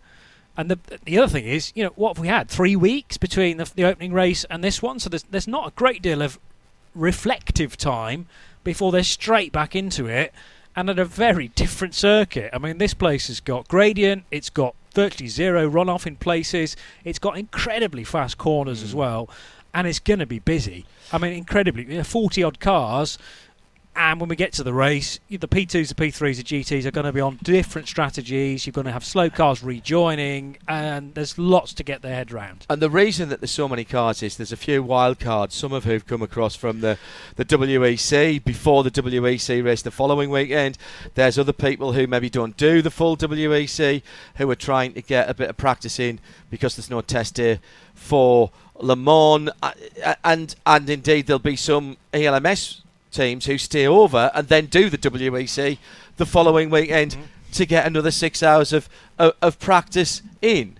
Yeah, Jota are going to do that. So that was announced just a handful of days ago that they're going to be on site anyway. So why not get 4 hours under their belts before the 6 hours of Spa? And it's been a long time since the previous race of the World Endurance Championship. That was back in February at the Circuit of the Americas. So I can understand why people want to, just I was going to say just break their teeth a little bit, but I mean it's still a serious event, and this is not to negate the European Le Mans Series. It's more to use it as a vehicle to, as I say, get into a position where they can really fight for the 6 hours. I think it's a good idea. I think it's great to have the Aston Martin back as well. They were at Paul Ricard in the GTE category, and obviously Paul Dall'Anna and his squad will continue on in the WEC in the GT AM division. Also great practice ahead of the 24 Hours of Le Mans, which happens over the weekend on the 19th and 20th of September as things stand. So always with Le Mans in its more traditional June date, often the World Endurance Championship event at the start of May would form a good reason to kind of one or two extra teams to go to that. In order to be ready for Le Mans as well. So, yeah, it's a good place to take a car because it stresses it. It's a long lap. There's all sorts of different corners involved at Spa as well. And geographically, it's not that far away from Le Mans. It's certainly not that far from Spa. You've got back-to-back weekends, so it's pretty much perfect. And that's more than a coincidence. Obviously, the ACO were on site anyway, so they've identified this weekend at Spa. Spa had a vacant date. Happy days. And for those asking, by the way, why the ELMS and WEC couldn't share a weekend, cast your mind back probably 4 months ago when we first started what Eve still calls the big pause, which I think is the best way to describe it. When we had Gerard Neveu on, he said they'd looked at it, but you cannot run a prototype out of the secondary garages. So anybody who was doing ELMS, they would not have been able to put the prototypes in the garages in the old pit lane. They're just not wide enough and big enough to get those cars in and out because of the way the pit lane is configured on and the pit lane garage on the downhill. La Source to Eau Rouge, Correct. You can fit a P3 in there, but that is tight and it's very tricky to get mechanics actually round. Well, get it in and out, and also to string it as well. I mean, that's tough to get personnel in to do the required bits and bobs. That's where the Michelin Le Mans Cup cars will be based. So you've got P3s and you've got GT3 cars there. Yeah. I don't think, if they had a choice in the matter, they wouldn't be there. But that's just, unfortunately, that's where they've got to be. And you talk about the Michelin Le Mans Cup. Tell us a little bit about the Michelin Le Mans Cup this year, because it has been a great training ground and a great stepping stone for talent and for teams as well to more than put their toe in the water, get that ankles wet, whatever way you look at it, into ACO racing. I think it's actually probably done a little bit better than the ACO could have hoped, to be honest. Yeah, it was interesting to obviously follow this championship through from its birth in 2016 when it was just a GT3 championship, and the numbers were very low indeed, and we kind of all accepted that because it was brand new and a different initiative.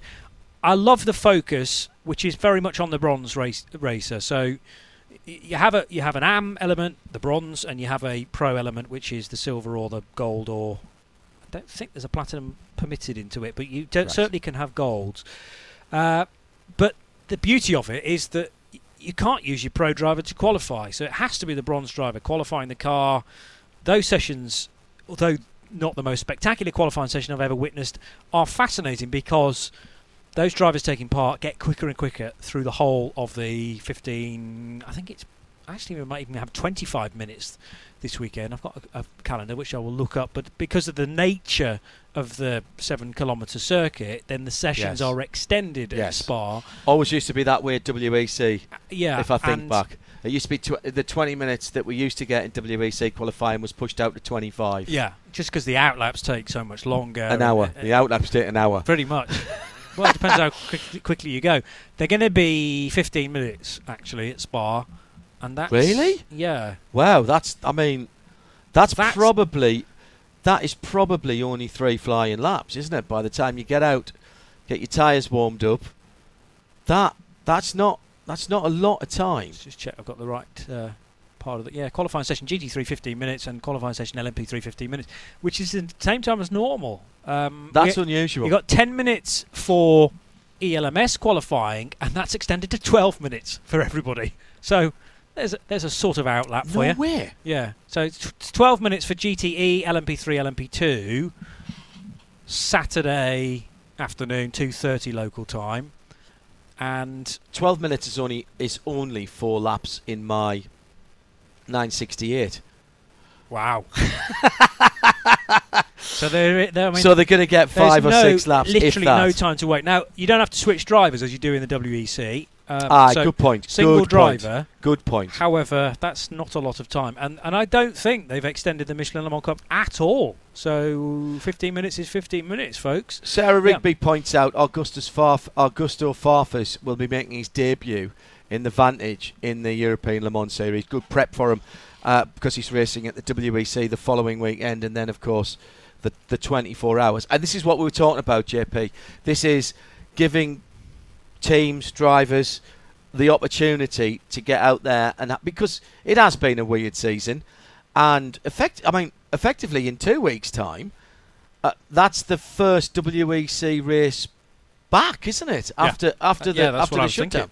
Since the I have in my mind the 23rd of February. It was around about that sort of time for the COTA 6 hours, which originally was a race in Brazil, wasn't it? And then it got rearranged to the Circuit of the Americas. Farfus is a great signing. They had Ross Gunn at Paul Ricard to join Matthias Lauda and Paul Dalla Lana, and it'll be Paul, Matthias and Augusto Farfus. So he's just going to be plug and play, isn't he? You know, take Ross Gunn out, Augusto Farfus in, no time lost whatsoever. Sure. Spa and Road America about the same. Spa's a tiny little bit longer than Road America, but they're both over 4 miles around. What did we get out of 15 minutes in GT3 cars last weekend in terms of qualifying laps? We had a couple of cars that made it up to 8, but by and large it was about 7 laps for the GTD cars. So the slowest cars got 0.3 of a mile longer at Spa. You're probably looking at 6 laps for the ones that haul the mail. Yeah. And you've got to be out so everybody's going to dive out first of all. Weather forecast is exceptionally hot. Good, isn't it? On Friday and Saturday. Sunday, there's a little bit of a low pressure area settling over Central Europe. I don't think there's going to be any rain though. But I don't think there's going to be any rain. But it's not going to be. It's mid to high 30s on Friday and Saturday in Celsius. So that's triple digits in the Fahrenheit scale. A little bit cooler on Sunday. Yeah, and we have seen in the past. I was there at a Formula 1 race. The only Formula 1 race that I ever commentated on, where Porsche Super Cup had to be cancelled because at 33, 34 degrees, the tyres couldn't cope with the strain that was being put on them. It is, in practicing qualifying, it is going to be, people are going to have to be a bit careful on how they use their rubber. Yeah, rubber was a bit of a moot point at Paul Ricard as well, because the rules now are that it's the same rubber that's used in the World Endurance Championship, which is rubber that was actually designated to a championship in the middle portion of 2019. Yeah. So it's actually quite an old design now, that compound, and it's a brave man to go to Phil Hansen and his teammate Philippe Albuquerque and talk about tyres, because of course they were leading the 4 hours of Le Castellet, had to pit because of a puncture, and that took them out of the lead. Still good for United Autosports because the sister car of Alex Brundle and Will Owen and the other guy who I keep forgetting, Joop van Uitert. It's only because he's a talent. It's just because he's moved to United Autosport, and I keep forgetting that. They were then in a great position to take victory in the 23 car, but I felt sorry for Phil Hansen and Philippe Albuquerque, because Albuquerque was electric in qualifying on the Saturday, yes, he was. Thing on pole, and then they didn't really do anything wrong. It's just that Le Castellet is high abrasive surface. It's not long been resurfaced. Last year was it a year before, and the tyres we knew could be an Achilles heel for one or two, and you really had to take care. And obviously, just one tyre, the rear left, I think it was, went bang. Will that be as much of an issue at Spa? I don't know, because you've got Eau Rouge, which is massively quick, huge lateral loads there, and other corners later on in the lap as well. Pouhon coming down the hill on the right hand, right rear round Pouhon, right front as well. Then when you come back down to the bottom and you rejoin, which is now called Paul Frere. Yes. The corner there where you rejoin the old Stavelot, yeah. The old Stavelot, exactly right, JP. And then you've got Blanchimont. It's both sides of the car at Spa. Unusually, I don't think one side is loaded more than the other. And you're right, front tyres as well. With a heavy downforce car, then front tyres more susceptible maybe than the rears. The GTs is all about the rears, and probably the rear left at Spa. But they don't get many tyres. GTs, I mean, I don't know if I've either forgotten this or just never knew it in the first place, but GTs, you can throw as many tyres at it as you want in GTE. Yeah. So it's not as much as your bank balance is. However, in LMP2, it's like 3 sets across qualifying and the whole of the race. It's nothing. And you can claim a beer for every time I call GTE GT Le Mans this weekend. Okay. That's deal. I'm writing that down. Right. Yep, now, we talked about Road America earlier on the subject of Road America. Shea Adam, we had a ridiculously busy weekend, particularly on Saturday with practice qualifying and 3 races. The big race on Sunday, as has been the tradition now in 2020, was interrupted by a rainstorm. But what a great weekend again of IMSA racing last weekend. Oh, it was so much fun, just across the board. I mean, even in the prototype challenge race, still not even sure what happened at the end. That was so quick. And then Michelin Pilot Challenge, you had Mia getting their ultimate redemption after losing the race, having led it on going into the final lap the year before, getting the win for Corey Lunas and Sheena Monk, who Sheena, hello, her qualifying performance set them up for the win. Loved your interview with her as part of the VP Racing Fuels pit and paddock report when she was talking about, you know, what she'd taken out of Lamborghini Trofeo, of which more later, and how that had set her up to be able to jump into a GT3 car and feel confident. And that was really illuminating. Yeah, it was, and it's great to see the results of the ladder system play out like that because, of course, the Lamborghini series being a support series, and we'll get back to that in a few minutes, but also in the race, in terms of good luck, bad luck, it filtered its way out, and there were a lot of people who could be deemed winners and losers throughout the course of the weekend, but it was really such a phenomenal race for 2 drivers who really needed a good spotlight put on them. Ricky Taylor and Elio Castroneves came in having finished last, and second to last in the first 3 races. They dead last in points. They had accrued 70 points out of 3 races, which is the equivalent of winning 2 of them and then scoring no points in the other one. So they really needed that little bit of a pick-me-up. Elio's drive was a clear intent, a declaration of, I'm still good enough to be an IndyCar. I want to go back there because I know that my job is up here. So it was a good drive from him. It was really aggressive, but also Ricky, on pole, wins the race, and then the next 31. That's not a bad weekend for him. No, not at all. Not at all.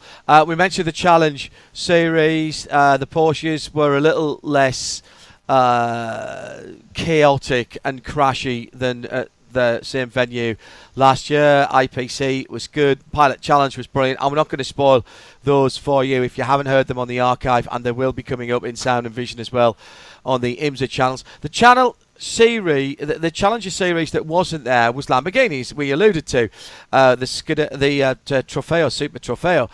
They're there this weekend on the NASCAR Xfinity program. First of all, I have no clue what NASCAR fans are going to make of 5.2 V10 Lamborghinis that are going half as quick again as the Xfinity cars and down the straights howl like a banshee. But secondly, we've got coverage this weekend, additional coverage, Friday and Saturday.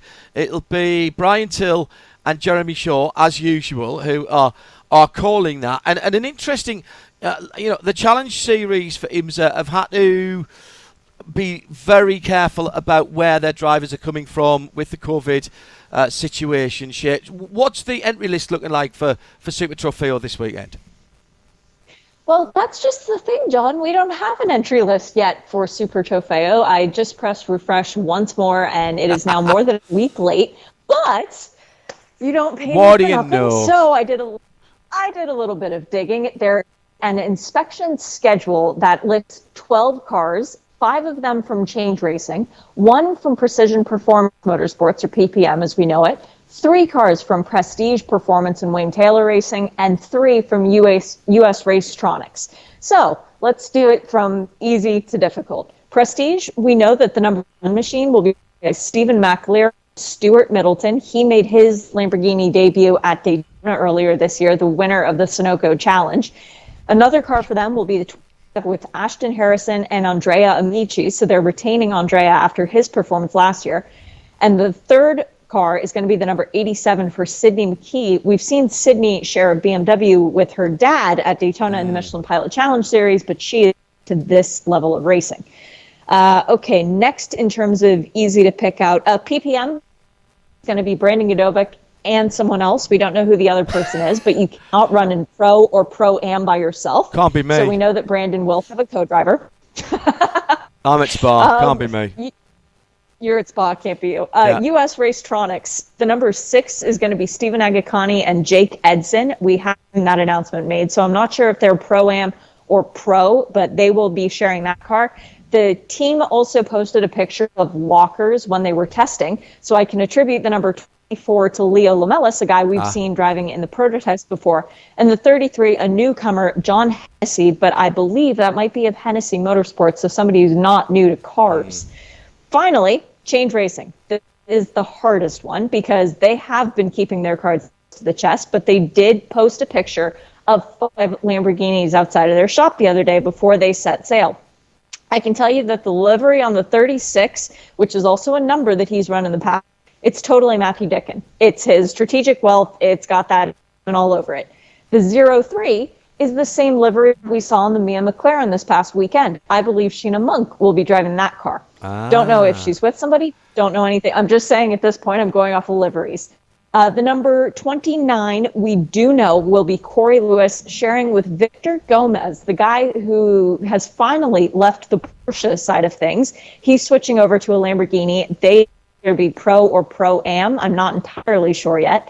The number 63 is a car that and a number that we've long associated with the snow. It has the familiar UIS logo on it. That's going to be the case now. No doubt about it. And he would be driving alone, which means that he'll be back once again defending his title in the AM category. There's one other car. That's the number 16. We don't know who the drivers are for that one yet. It has not been announced, but I have it on very good information that it's 2 guys that we are used to seeing driving a Lamborghini, just perhaps not in this series. Okay, whilst we're talking about Lambo, so that's Friday and Saturday on RS2 IMSA Radio. We'll have it in sound and vision on the site as well. Tim, you've got a bit more Lambo news. Yes, because while you may not have an entry list for the Lamborghini Super Trofeo North America, the Lamborghini Super Trofeo Europe gets underway this weekend at Misano, and we do have an entry list for that.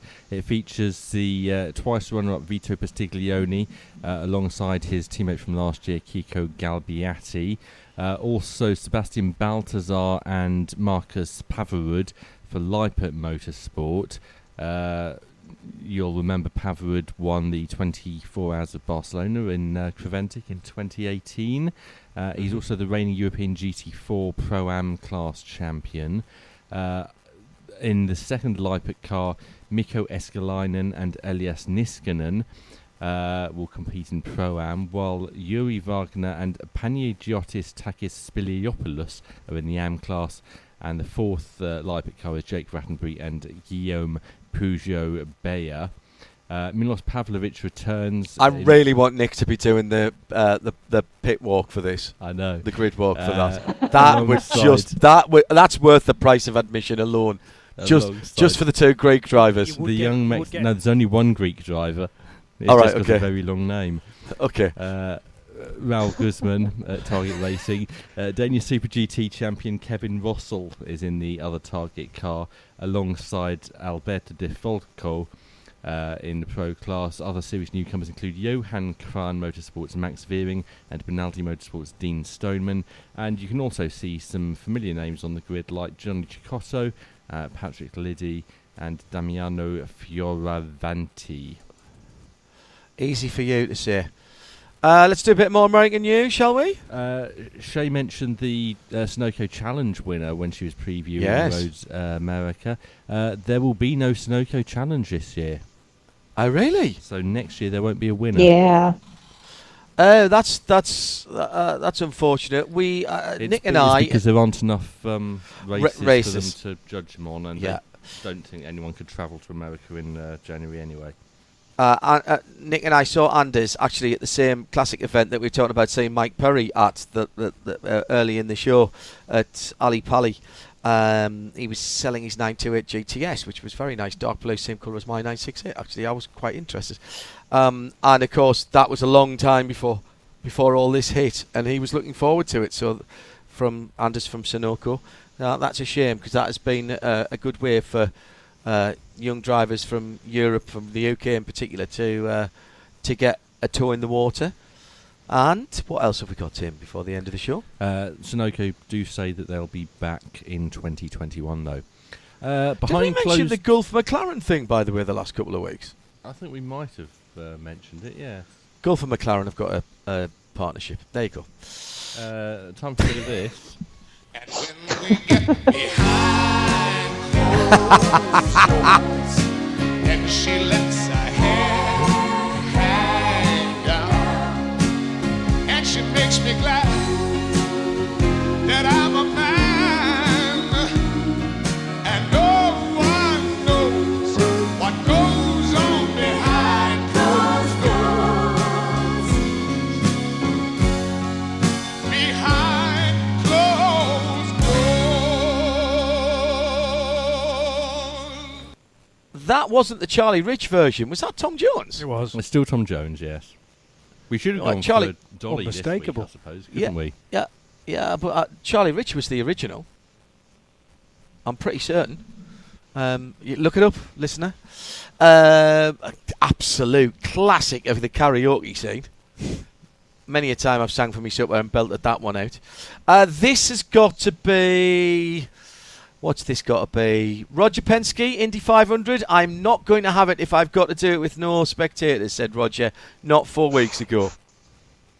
Is this the story? That's the story. It's very... You mean a PR person's nightmare? Well, yes. But, you know what? I know that there's all kinds of people who are disappointed about this. There's lots of fans saying there's no point in having it. But there's lots of reasons to have it, and we should celebrate that we're having it. The biggest issue I've got here, it's nothing to do with whether there's fans or not. We haven't got 33 cars at the moment, She. Yeah, 31 right now by all estimates, and no real indication that the other two potential to fill the grid and make it a full 33-car grid are actually going to materialize. Apparently there are more cars, but they don't have a aero screen, so that would kind of make things difficult. Yeah, practice begins a week today, so they kind of have to get things moving on that in terms of anybody pulling a rabbit out of the hat, and so to try and get that to come together. But there's a lot of people who are complaining that they're upset because the race will be run without fans. They've already said that it won't be blacked out in Indiana, which is something that typically happens if ticket sales aren't at their maximum. So everyone can watch it. You can sit home, you can be with you can still enjoy an American tradition. Just the fact that you can't go to the track and get drunk on the grassy knoll, you have to do it in your own home. There are quite a few people who are upset about that, but I'm completely with you. Glad we have the race. And noticed that Pip McMahon is struggling to get her drive funded. That's going to ruin a long tradition for her of running at the race. And Steph Wilson as well. Stephen Wilson still looking for funding. I'm a bit. I mean, with two spaces on the grid without having to pre-qualify. I'm a bit disappointed that those two haven't been able to find a deal. The thing that gets me is that Stefan even said on Twitter the other day that he's not doing it for the money. Whoever puts him in the race can have 100% of whatever he wins. Wow. And the base amount that you get for starting the race is 6 digits. It's a significant amount of money. Right. Yeah. So it's worth investing. Yeah. I don't disagree. With that. The good news is, as Shay said, you will be able to see it if you are local. Kevin Payne says, I've no problem with Roger Penske stating he wanted spectators and now adjusting to the reality of the situation. No, I have absolutely no problem with that. I dislike what's the word I'm looking for? The trend of people for, it's a U-turn, it's all gone horribly wrong.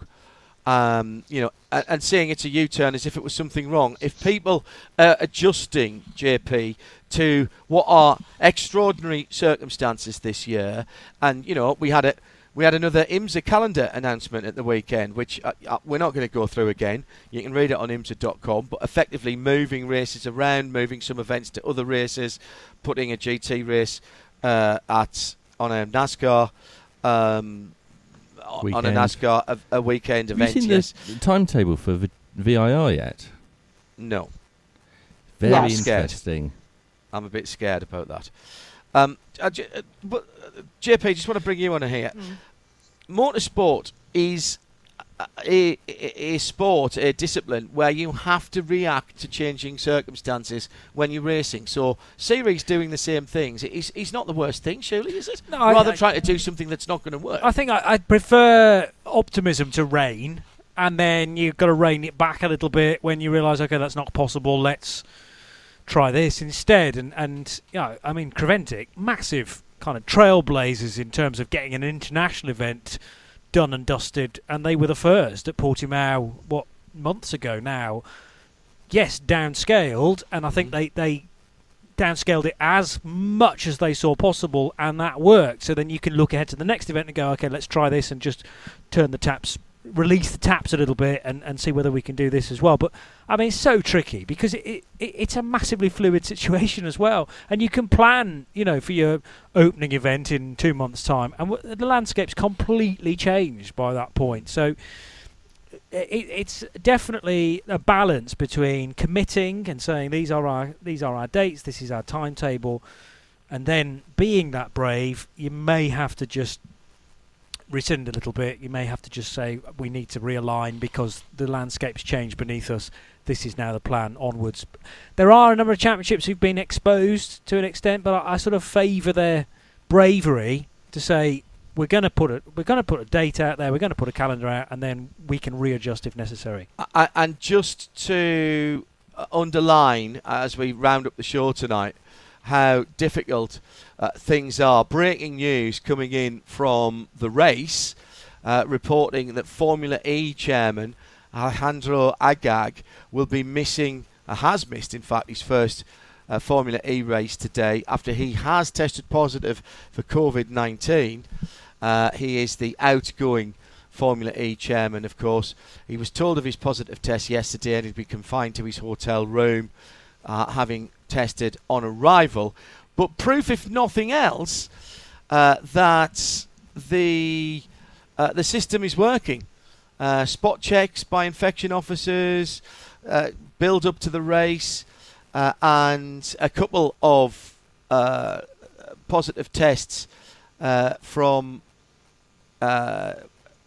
Alejandro and Dilbar Gil as well, the Mahindra boss, who tested positive as well. So those guys will be out of commission in terms of watching the next 9 days of racing, because they are fitting them all in. Tomorrow night is the next of their races. That's about it for this evening. Reminder that tomorrow we have the Toro Radio Show at 8, then Crailsey and Tony Shabaki and the team at 9 for On The Grid. Friday it's Lamborghinis from Road America, also on Saturday, and then Saturday and Sunday Michelin Le Mans Cup plus qualifying for ELMS and then the ELMS race on Sunday. Johnny Palmer is the voice of that, and he has to put up with me at the weekend instead of the knowledgeable Bruce Jones. Every amazing gig has always got to have a bit of a downside to it, hasn't it? It's true. So, that's fine. It's true enough. I'll make it up to you, I promise. I know a couple of really nice places for food on the way home. And I'll have that beer counter going as well. GT Le Mans. Not GTE, mate. Oh, that's you the want one. me a beer. Yeah. That's all we've got time for tonight. We'll see you next week just after 8 o'clock on RS1. No time to explain. The llama is having a secondary test. This program is a Radio Show Limited production. Tell your friends there's more at radiolemans.com.